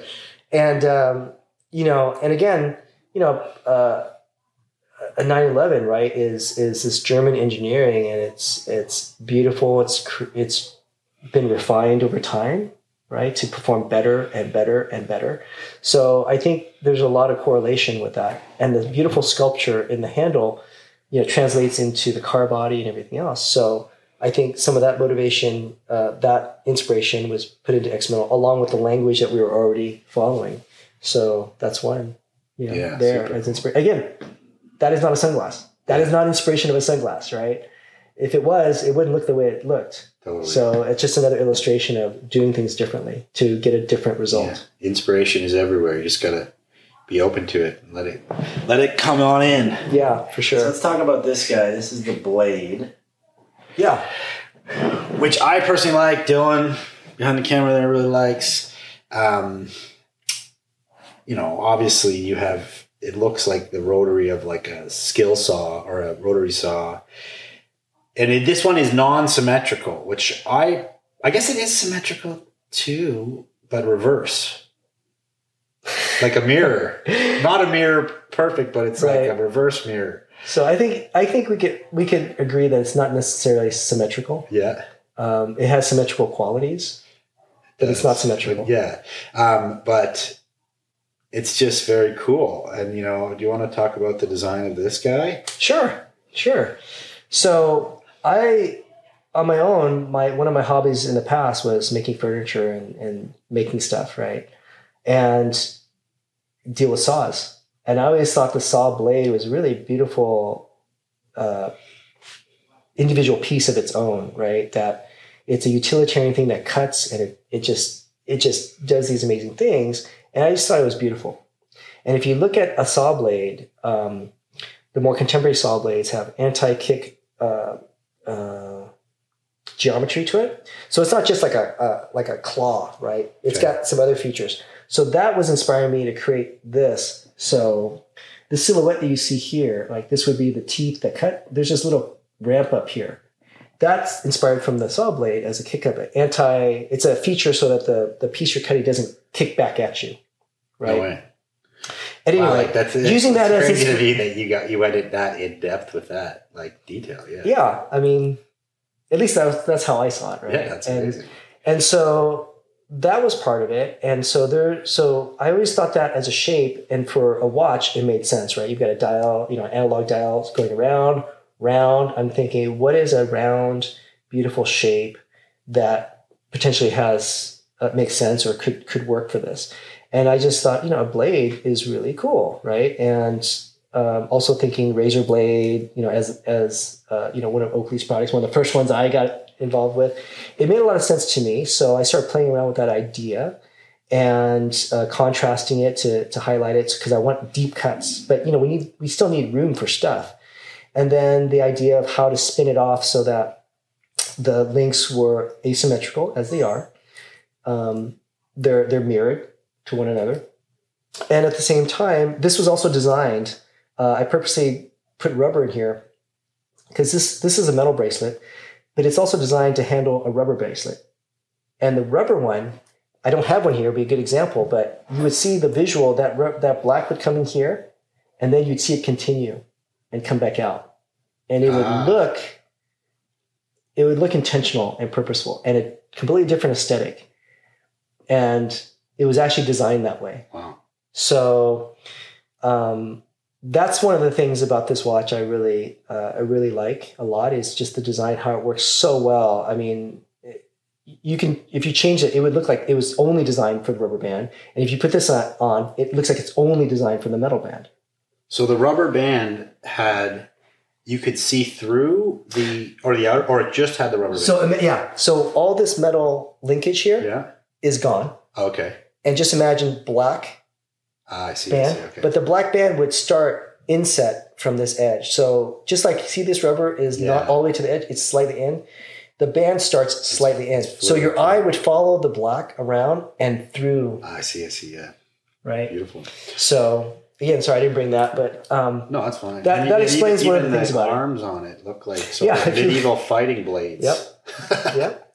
This thing is all about being deadly without hurting anybody. So if you look at the hour markers are almost a reverse blade. So if you can see the hour marker, it's like a ring, but now instead of the teeth on the outside, like a conventional saw blade, they're on the inside.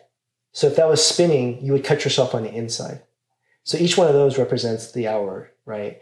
And then the hands are also asymmetrical, and those are kind of a stylized tine. A tine is a cut portion of the saw blade, a tine or knife. You can call it a knife. That's what those are. So all of that thematically is to reinforce the concept of a saw blade, as well as the graphic on the back. The graphic on the back. Black is a saw blade. I would imagine designing watches is quite complex because you're obviously not going to design the interworkings of the motor and things, but you're going to design how the band works with itself, and that's all done in like your CADing, right? Like you're literally designing the movements and everything.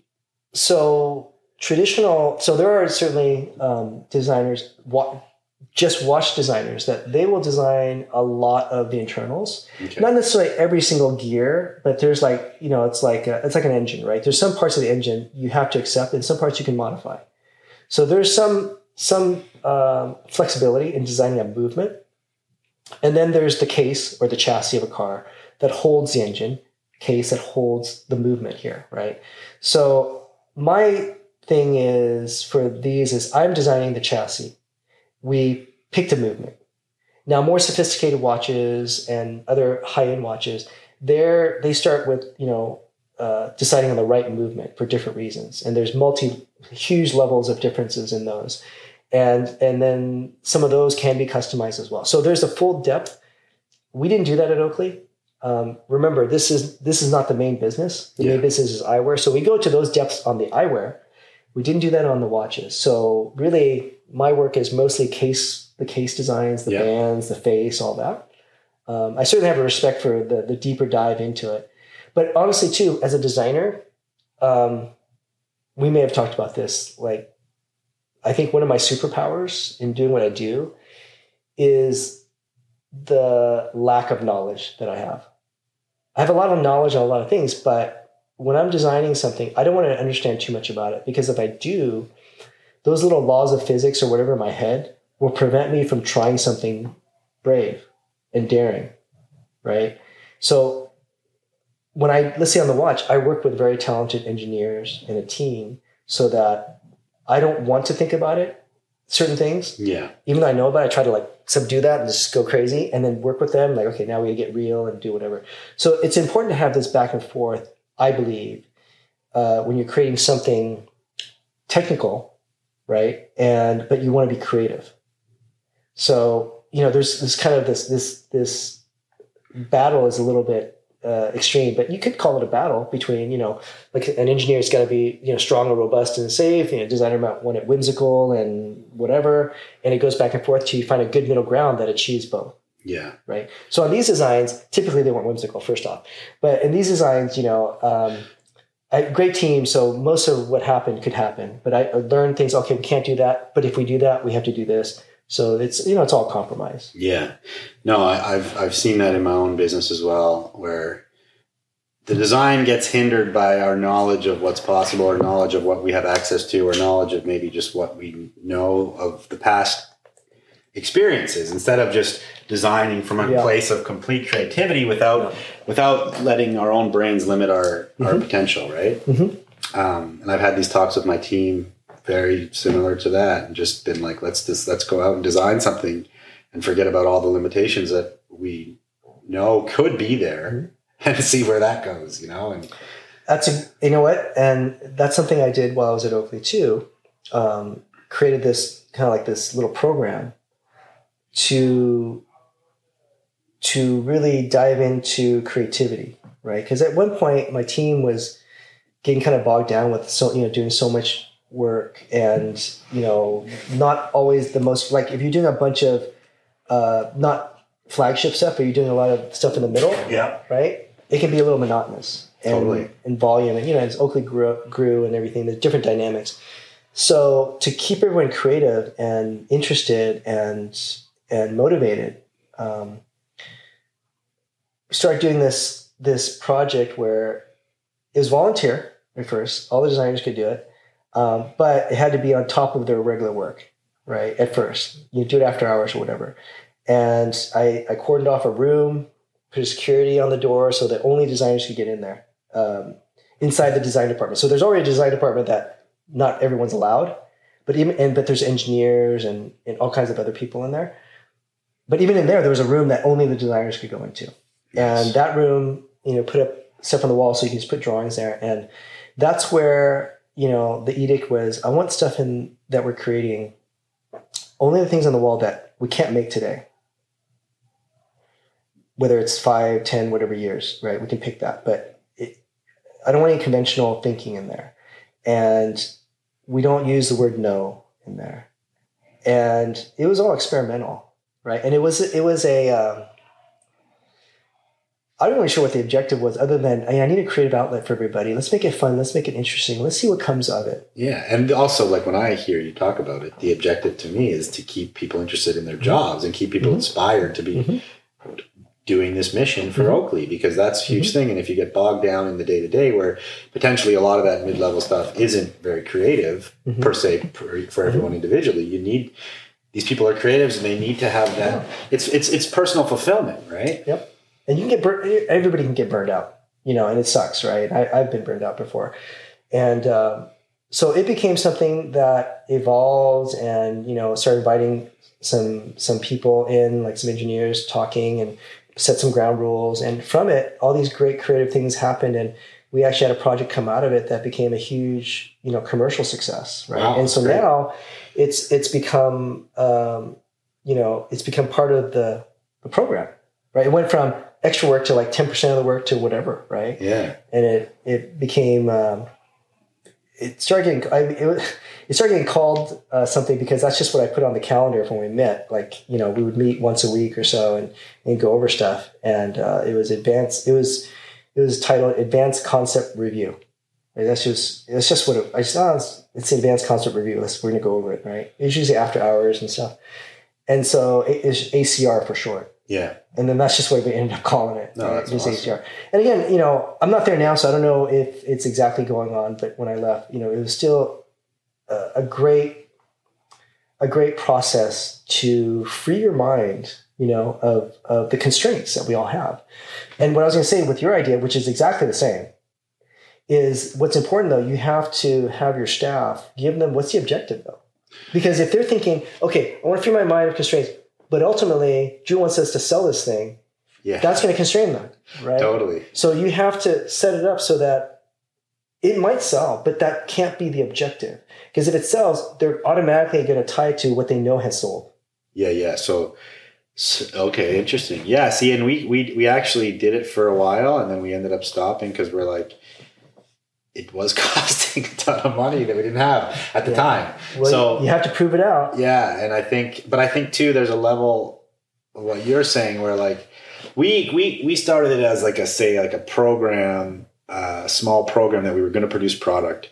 And what I hear from you're saying like, maybe it wasn't with the objective to make a product. It was just to like hear what everybody had to say, get some ideas out, be creative. Maybe that's where we need to go with it so we can be more free with it. And then make other decisions based on that if we decide to on a separate. Yeah, there could be some very tangible things that come out of it. Maybe inkling here, detail, whatever, right? It surpassed my expectation. And don't get me wrong, it's not like I invented this stuff, right? Like Google's been doing this, other companies do this, right? Where they allow creative time. And it's culture building, right? It's culture building. You look at how successful companies are run now, it's super important to have your team be fulfilled, and that's a big part of it, in my opinion. No, absolutely. I mean, we all talk about culture, right? We've got pop culture, we've got the whole culture, the vintage as a culture and everything. Of course, yeah. It was the same at Oakley. During my time, we talked about the culture, and always people are afraid we're losing the culture and things like that, which can happen very easily. Yeah, totally. Right? Especially when you grow, and or you change hands of ownership or whatever. So culture is something that is important. My belief is important to build correctly with the right objectives to help a brand both be sustainable. And remember, I got into design to be fun, to keep it fun, right? Because if it's fun, for me, there's a good chance I'll do my best work. Yeah. Right. If it ain't fun, all right, I'll give you something. It'll be nice. Will it be my best? Do you have Roll the any, dice. like, would you say that your design department, one of my things on here to talk about was how you sort of eventually led the design team, right? You were like the head of design. We've kind of already talked about that, but would you say like your design department had its own culture, and then the whole company had its own culture, and each department had different cultures, or was the culture pretty cohesive? You guys all worked together, marketing, design, sales, everything? Well, ideally, I'd like to say yes, but realistically, so during my time, the culture changed, right? So I'm going to talk about probably more the heyday of what I would consider. And what years ideal. were those to you? Let me think. I got to go back in time. Let's see if that was. I would say from up to like 2010 ish. Okay. Even after 2010, maybe up to the early teens, right? Okay. Of the 2000s, and the way I ran the team, the way I ran the design department, I think echoed how the rest of the company was trying to work.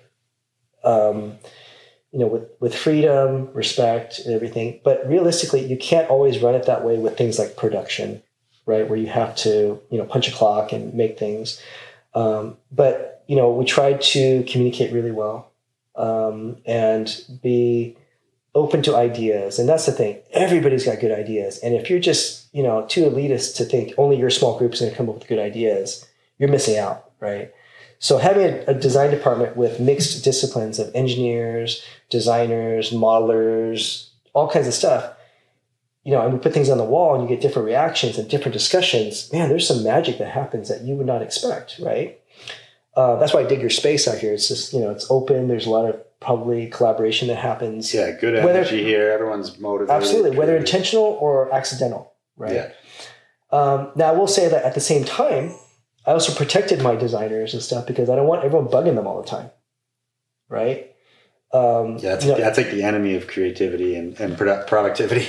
Yeah, so there's a fine balance between all those things. But I will say that my main primer is still true that I did. It just was relative to who we're talking about, is try to create the optimal, the best environment so my team, the different disciplines can do their best work. So the designers gave them a nice space. We redid the department. They had a little lounge area with boards up so they can have conversations and creative discussions. We'd have once a week. No one else is allowed. It's just us, just the creative team. And then we pull people in for different discussions. They have their space. And I put up a glass wall between them and the rest of their group. And oftentimes the doors are open. But when those are closed, leave them the fuck alone. Don't come and ask them for this or ask them for that. Because when you're creating, just like in sport, when you're an athlete or you're creative, when you're in the zone. Yeah, we call it the flow state. Have you read about this? I have. Yeah. When you're in the flow state, first off, it's not easy for people to get in the flow state. No, it's not. When you're in it, you can be so productive. The work is amazing. So because I was the leader for the group of people that I did that job for, I know what works and what doesn't work. I could have done the job for a lot of the people in there because I did at one point in time, right? So I understand, I believe I understood what they need to be successful. So I try to give it to them to the best of my effort. Not always successful, but if I can do that, then everyone's doing their jobs as well and communicating, because the designers can't be completely cordoned off, because how are they going to communicate with anybody? How are we going to get the synergy, right? Yeah. But at the same time, they can't be accessible to everybody all the time. Yeah, because then they can't get jack shit done. Structure right? to it that has to work. Yeah. So that's kind of some of what happened. So, and maybe because they were my people, I was a designer and want to protect them too, right? So they have their space, and at the same time, I have an office, but my door is almost always open, and the only time it's closed is someone wants to talk to me in private, right? So that's open, so I'm available to people, and the rest of the group, engineer, try to give them, the equipment, the space, what they need to work. But also their leaders are in that room too, right? Directors and stuff. So yeah. I respect those guys. And what do you want for your guys? What can I do to help? Right. Yeah. They don't report to me. but I'm responsible for this room and this You'd group. probably also right? have like your higher level management meetings where you'd meet with them too, or was that? Yeah, we'd all meet at different times and different things, and it can be it's very casual. It could be like this, like we come in like, hey, dude, this is a problem I have, or whatever. Like, okay, well, what do you how do you think you want to pursue it, or do you want to know what I think, right? Whatever so it's very casual. I think it all rooted in what makes the most sense, right? Like, okay, well, I think this would be cool for your team, but really, it's your team. What do you want to do? Oh, okay, well, I want to do that. Okay, cool, man. I had another question here, which ties into this culture thing as well. Like, you're talking the heyday, which was like, say, 2000 or late 90s. This is for me. This is for you. My perspective. Yeah, right? everything said on this podcast is your perspective of how things were for you and your time there, of course. But I'm sure, too, there was like, that period was reflecting on some of the most innovative designs, and also probably like some big bell curves on revenue during that period too for the whole company, right? Mm-hmm. Anyway, we look at culture, we look at like having this company grow and everything, and I know tying it back into like a lot of Oakley products were for those people that wanted to stand out, and I know the company was looking to stand out as well. But also during extreme sports in that time, like there was a lot of partying, right? Like, and I know these companies, like I know I used to go to trade shows and things for snowboarding, and there was a big time to party. And I know Oakley probably threw some crazy parties and like would take you guys on trips and different things like that. Like, was it like that? I don't actually know. This is just a question. Yeah. There were some cool parties both in the facility, the building, and the surroundings and other areas. There were some cool parties and stuff for sure. Yeah.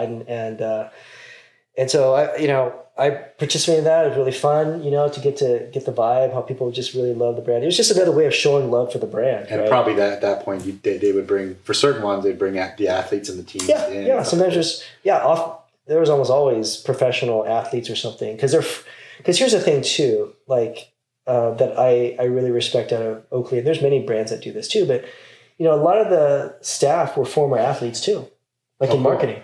Yeah, because that's how kind of the industry works. You like if you end up you can't do it anymore, you want to find a job in the industry that right? Yeah. So a lot of the sports marketing guys, they're former professional athletes, right? Yeah. So they got friends and connections. And in the early days of Oakley, right, it was that way. It was your connections. It was your relationships.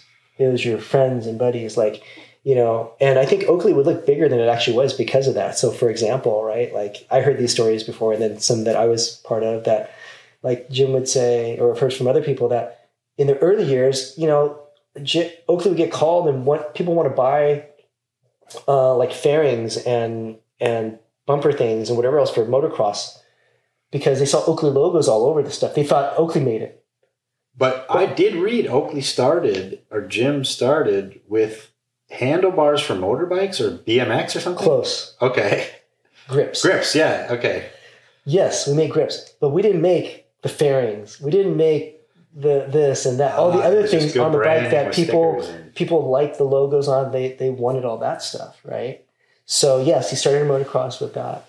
So that happened, and then but it's all through athletes wanting to wear the stuff because in the beginning, we can't pay the big athletes. When you're a small company, relatively speaking, right? And like for example, one thing I always remember back at this is a while ago because I'm sure it's much more expensive now, but like F1 racing, F1 cars, right? Fastest racing on the planet, blah blah blah, globally known, international thing. The side view mirrors on those cars. Back then, I believe each mirror in terms of like marketing real estate is like $100,000. Okay, wow. Something like that. That's crazy. Oh, like for logos, yeah. Wow. Back then. Yeah, jeez. And then, hey, we got our logos on that F1 car and that F1 car. And I find out we didn't pay for those. No way. You look at the team, the whole team's kitted though. They all got eyewear and stuff. We also, the team, built special fireproof shoes and stuff for the pit crew and everything. So the money was spent a different way. So that they leverage what we're making. Yeah, it's like take care of the crew totally versus pay for some of these spots. And there's plenty of examples like that. They need to have. Absolutely, so and we don't have to them. pay and work with them so it's actually better. Yeah. Right. So there's a lot of examples like that. based on relationships, working with the right people, and that's true today, right? Startups trying to get, some influencer or somebody, hey, just do me a favor, blah, blah, blah. But also, like, if a brand is so popular, the influencers will say, listen, send me a free package and I'm happy to do this because I want your stuff so bad. Yeah, there was a lot of professional athletes wearing Oakley product. They weren't getting paid, but they wanted the best stuff because literally it was the best stuff. Yeah. Right? So if you want the best stuff as an athlete, which who doesn't, but you don't quite, maybe you're not at that level where you can get free stuff or like paid endorsements, but you still want the free stuff. You might ask and you'll get the free stuff because you're of that level, because they didn't give it to everybody. I'm sorry, you're going to have to pay for it. If you want it, that's great. But the, kind of that grassroots, kind of thing, up and coming people, you want them to, do well in your product. Sure. Yeah, wear it, and then they wear it, they perform, they become loyal to the brand becomes loyal with them. We grow up together and good things happen for everybody. Dude, I'm all about win-win. How's that not a good thing? Oh, it's great. Right? And for me, I grew up skateboarding and snowboarding was like a huge part of my life. Moved out west. I was a sponsored snowboarder. Like I used to compete a lot in like big air and half pipe. Cool. But like as a kid, like a young kid, that was like the thing. You just wanted to be sponsored. It didn't matter. It was like, I just want to get to that level of being sponsored. Yeah. You get the free gear, give me one free thing, and it was like the most glorious experience. It feels like you're legit, right? At that point. Yeah, you've made it. Like, okay, I'm being acknowledged for being good at what I do. Totally. I'm serious, yeah. And that's just, I'm sure the same feelings out there with the young kids now. It's like absolutely they want that recognition, and that is the synergy, and then you go out and you do whatever you can do for that brand because you're so stoked that they believed in you. You know what I mean? Yeah. It's a real thing, and it's really cool. I got to live that and see how that works, and so I think there's a lot to relationships and stuff that are important, and that's why, like the parties and all that, it's all relationship building and good vibes for the community and whatever sport or whatever thing. And there were some really fun, crazy parties and stuff. And then, at some point I also stopped going to sometimes just because like, I got a family and stuff and I don't maybe, necessarily drinking as much or whatever, and also for me, remember, it's kind of like work too, cause I'm doing this every day, I'm living it. And it might sound a spoiled attitude, but it gets a little old too, right? Of course, just because you got to do that. And so back to our question way back before, I definitely think that I took things for granted while I was in the middle of it. When I'm sure that Oompa Loompas in Willy Wonka's Chocolate Factory were over it at times too, right? If that was a real thing. So it's the same thing, Yeah, no, you can have too much of anything, and everyone needs a break. Yeah. So the last kind of topic I want to talk about, like obviously we've talked so much about Oakley, about your design, but that's not your whole identity. You are still a designer, and you have your own design. You contract yourself now for design. You want to tell us about like some projects you've worked on since you've left, and like what do you have coming up, or who you excited about working with, or? Well, that's interesting. So I have my own little design firm or business. It's called PYD. Not really creative. It's just my initials and the word design. But the work is creative. So that's the work is creative. So the interesting thing about my business is, it's pretty confidential. Okay. So I've worked with different brands, and some big, some small, some medium, but I keep everything confidential. Okay. Fair. Yeah, I mean, there's exciting stuff. There's stuff I think is cool, but the idea is that just like at Oakley, no one knew me. I was just designing for the brand, and the stuff was good and it worked. So for these brands, it's the same thing. I feel like, it's their brand. They need to do what they need to do with it. And I do different things. Some of them I'm designing stuff. Some of them I'm just advising. Okay, cool.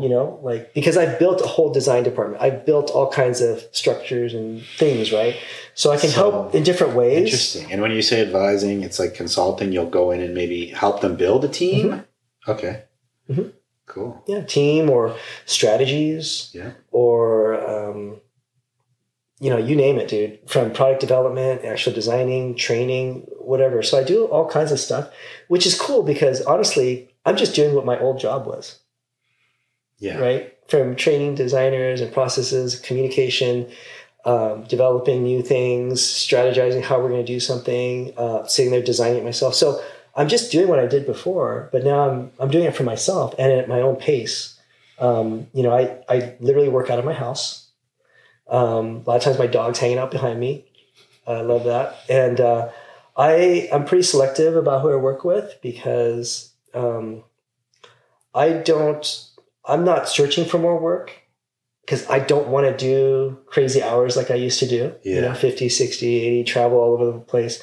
It's a nice pace. It's a good balance for me. In fact, I have to turn down, clients that want me to do work because again, I can't, I'm only one person. I have a team that I can scale up depending on the depth of projects that come, and I do. Oftentimes I don't really advertise. Oftentimes people come to me through either the industry or, my reputation or whatever. And they come to me because of the stuff I've done, which is all fairly unique, somewhat iconic, blah, blah, blah. Yeah, right? totally. So I don't, I keep it confidential. That's cool. fair. I mean, obviously we'd love to hear about some cool shit, but I think it's confidential. Hey, I'll tell you what, there is cool shit, and I never say never. Yeah. And, for anybody that is following my Instagram page, I do, eventually I feel I'm going to show some cool things that, we won't just be talking about stuff from the past, like, talk about history. We can talk about present. We can talk about future.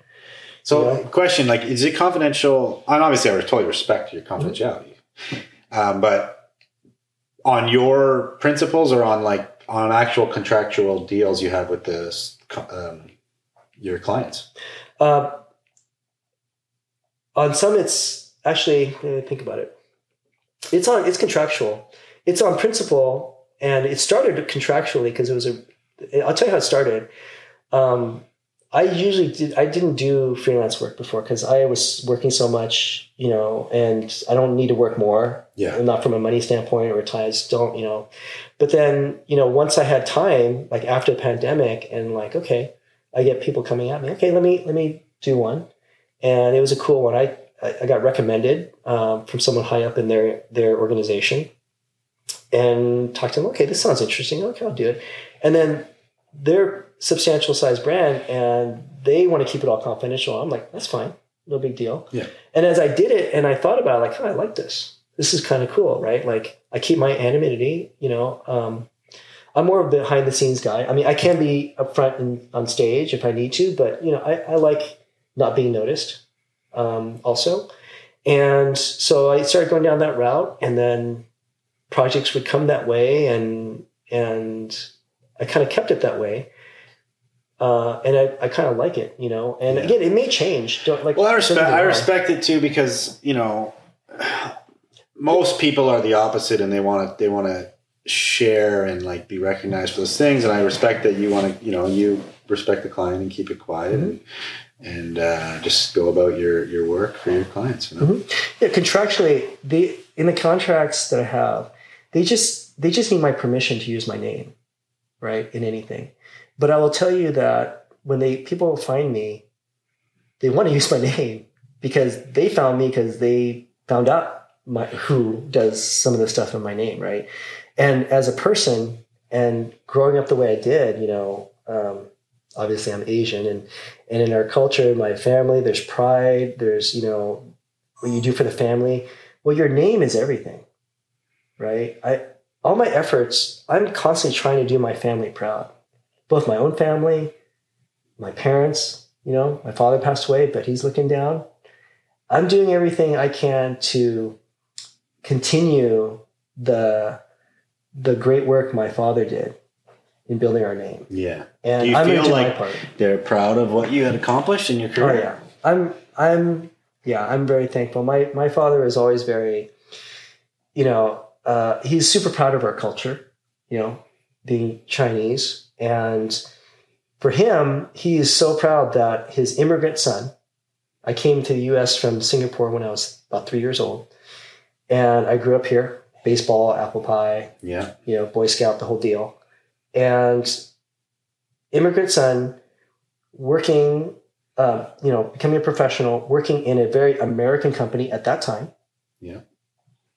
Doing well and basically getting as high as you can get in my particular expertise, right? As a designer. Yeah. The vice president of design in an American company that's well known and respected for the work that I do. Dude, my dad was beaming, right? Yeah. And that made him so happy. He was so proud. My mom was proud. And I was so proud that I made them happy, right? That's amazing. And it's also, for my own kids, I know they think it's cool, but when they were growing up, it's just dad. Yeah. Right. But there's times where it took their cousins or somebody else to tell them, hey, do you know what your dad did? Or, because we don't talk about it. We're just, I think, but they understand as they get older that they start to, it'll hit them differently. Yeah. Right? They understand. Sure. They understand now, I think, much more. And that's okay. That's fine. Because I'm just their dad. We don't need to, if they're all going into design, it would be different. And I would, train them and all that, but they're finding their own path. One of them might do design thing, but again, she's on her path. And just like my parents let me choose, they just supported me as best they could. I'm following the lead of my parents, right? I'm going to support them as best I can, encourage them, still correct them if they screw up big time, right? But in an encouraging way. So for me, again, because of all that, my name, is everything. And my word, cliche, my word is my bond. Like, I'm only as good as my word. If I tell you I'm going to do it, I'm going to do it. If I'm not going to do a good job, I probably just won't do it. But if I'm going to do it, I am going to give it my best shot. And if I put my name, because here's the thing about putting your name with brands, you can do great work. That brand could fuck it up. Yeah, like in production or in marketing or many things. Now your name's on it. Yeah. How are you going to feel about that? Yeah, totally. Well, because when you mentioned that, I was going to ask, like, have you ever thought maybe to Peter Yee becomes a brand and you actually make some products on your own? Yeah, absolutely. I have. I've thought about that. I have some ideas, and that's the one place for sure I would use my name. Then you control the process. Yeah, I'd control everything. And also think about it. It's got your name on it. It's, you might as well put your face on it. Like, okay. And, I think also for me, there's a bit of self-imposed pressure because I think people know me for doing a lot of these designs. So I think people's expectations, as well as my own, if now Peter's going to step from behind an Oakley logo or behind any other brand and it's his, well, that has to be really cool, right? Yeah. That's a lot of pressure. A lot of pressure and potentially not the support that you would have had at an organization like Oakley, have to figure out different departments that you may not have been able to navigate or learn to navigate. So it's a different beast, 100%. Absolutely. And trust me, Drew, I've thought about it. I made, strategic plans how I would do it. At the same time, though, I think where I am in my life is maybe different than a lot of people. A lot of people want the fame and fortune and all that. I don't really want that. I feel blessed that, that my name is associated with a very good brand and with very good work. I honestly feel very blessed. And, I cherish my time with my family, with my dog. Especially when they're young. Spearfishing, right? Like I have some clients, they know like, oh, hey, we're going to have a meeting, blah, blah, blah, meeting Wednesday for this. I go, ooh, hey guys, full disclosure, I'm thinking about going spearfishing that day. The tides are looking perfect. So tide and winds are down. And they'll go, okay, well, we'll move it to Thursday sometimes. Or, hey, go for it. I'll just catch up with you guys, right? Yeah. So, I'm trying to balance my life differently because I did live the other life of just on the gas all the time.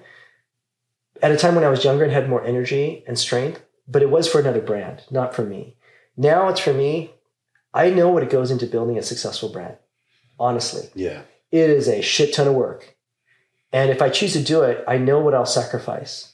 And I don't know that I'm willing to pay the price. Yeah. Totally. Because I don't need a lot. I'm pretty, I'd love a huge yacht to go spearfishing, but I don't need that, and I know the price tag of going that route.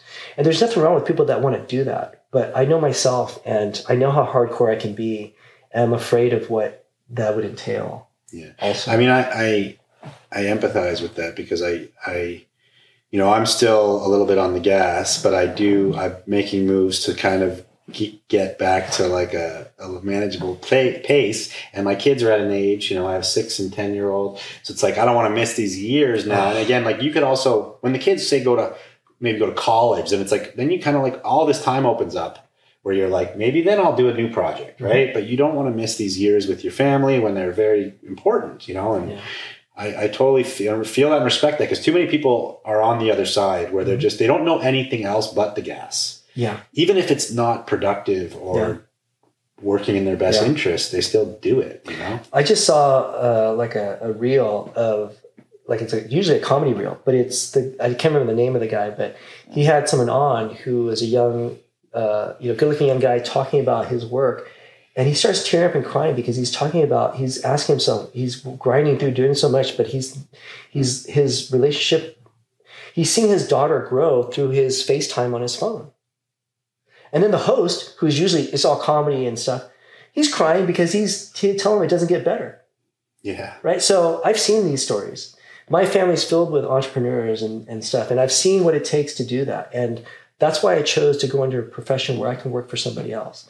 It's different now. I have my own business, but I'm doing my business on my terms. Yeah, and there's freedom in that. There's freedom in that. There's freedom in all different things. Freedom really can be a state of mind if you break it down, but now you can go spearfishing, you can put some things, you can pick who you want to work with. Yep. A lot of freedom. Yeah. And so I think I think the journey is different for everybody, but it's finding that balance. And you're wise enough to understand and realize, look, these times with your kids are precious and you only got one shot.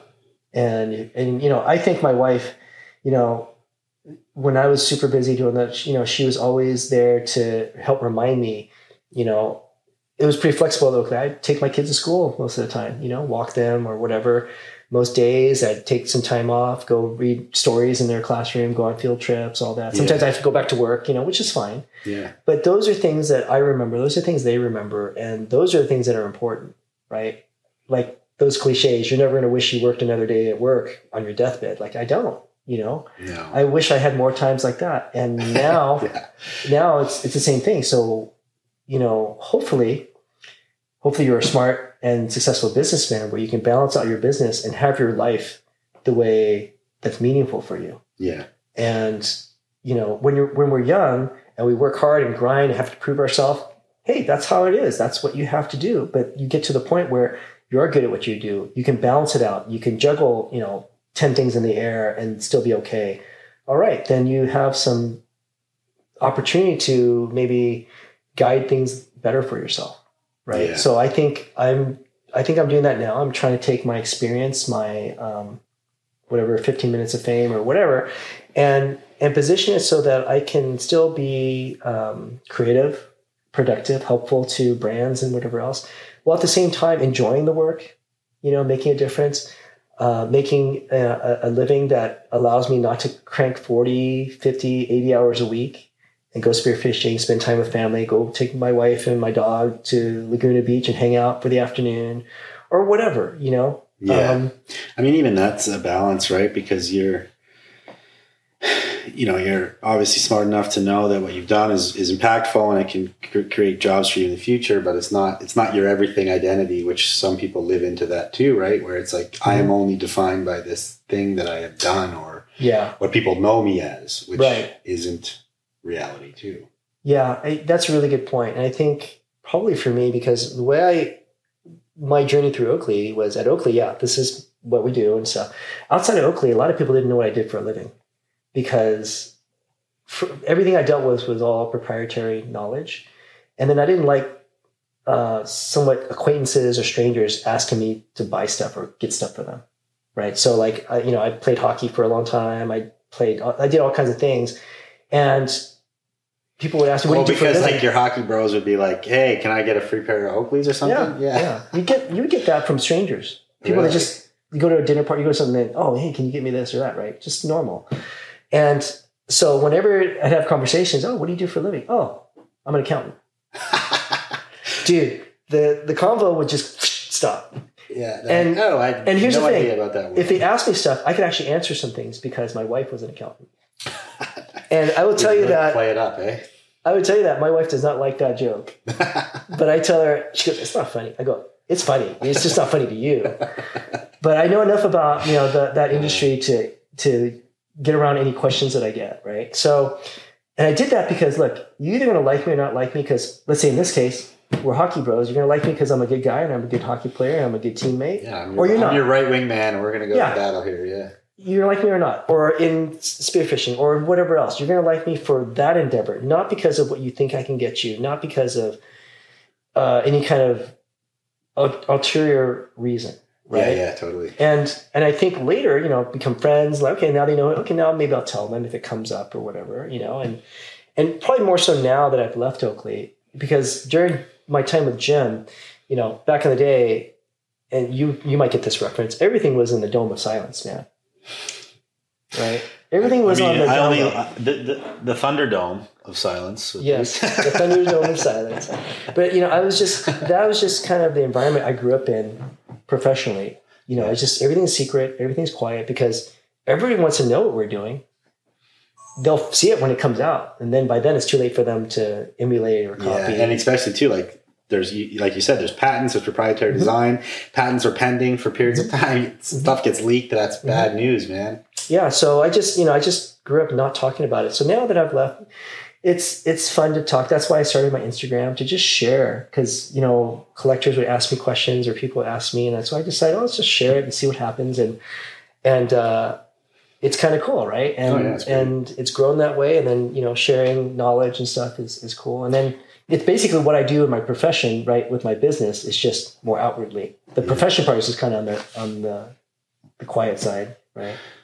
Well, I think a lot of people are going to get great value out of this. It was definitely insightful into your design life and your life in general. And it's been great to get to know you here. Is there anything, I think we'll end it there. We've been on for 2 hours, but oh, wow. Anything else you want to end it with, or like any last words? Or No, I guess to your audience, if you're into, I think the vintage world and creativity, keep pursuing it, try to challenge yourself and see how you can put your spin on what vintage is versus maybe just easily, emulating something that's already been done. I would say give yourself that challenge, see, can you add a twist to it that maybe you're the next thing, right? You're the next evolution of vintage. I think that's a good worthy cause. And that to speak on that briefly, but there's vintage. We sell used clothes. It's a simple concept, right? Mm-hmm. But there's a million things within this world that can be innovated. How you sell it, how you present it. Do you make a new way to sell it? Do you make a new way to present it? Do you make a new way to source it? There's be creative in all of the things. It doesn't have to be in designing something, but it's just be creative in your own. Absolutely. Just think of the word innovation, right? Just make it better, little by little. You keep making it better, man. Lord knows where you'll be. Lord knows where we'll all be, right? Yeah. It's, so I would say, that's a good pursuit. And then, I invite anybody that wants to see more of the stuff I've done and maybe some of the things I'll do in the future, you can follow me on Instagram. Yeah, we'll put that on the screen here. Yeah. Definitely follow Peter on Instagram. Yeah. Well, that's been awesome. This has been very inspiring. It's been great. Thank you for coming on with me. Oh, it was a pleasure. Thank you guys for asking me. I really appreciate it. This is fun. This is cool. Awesome. Yeah. All right. Signing off.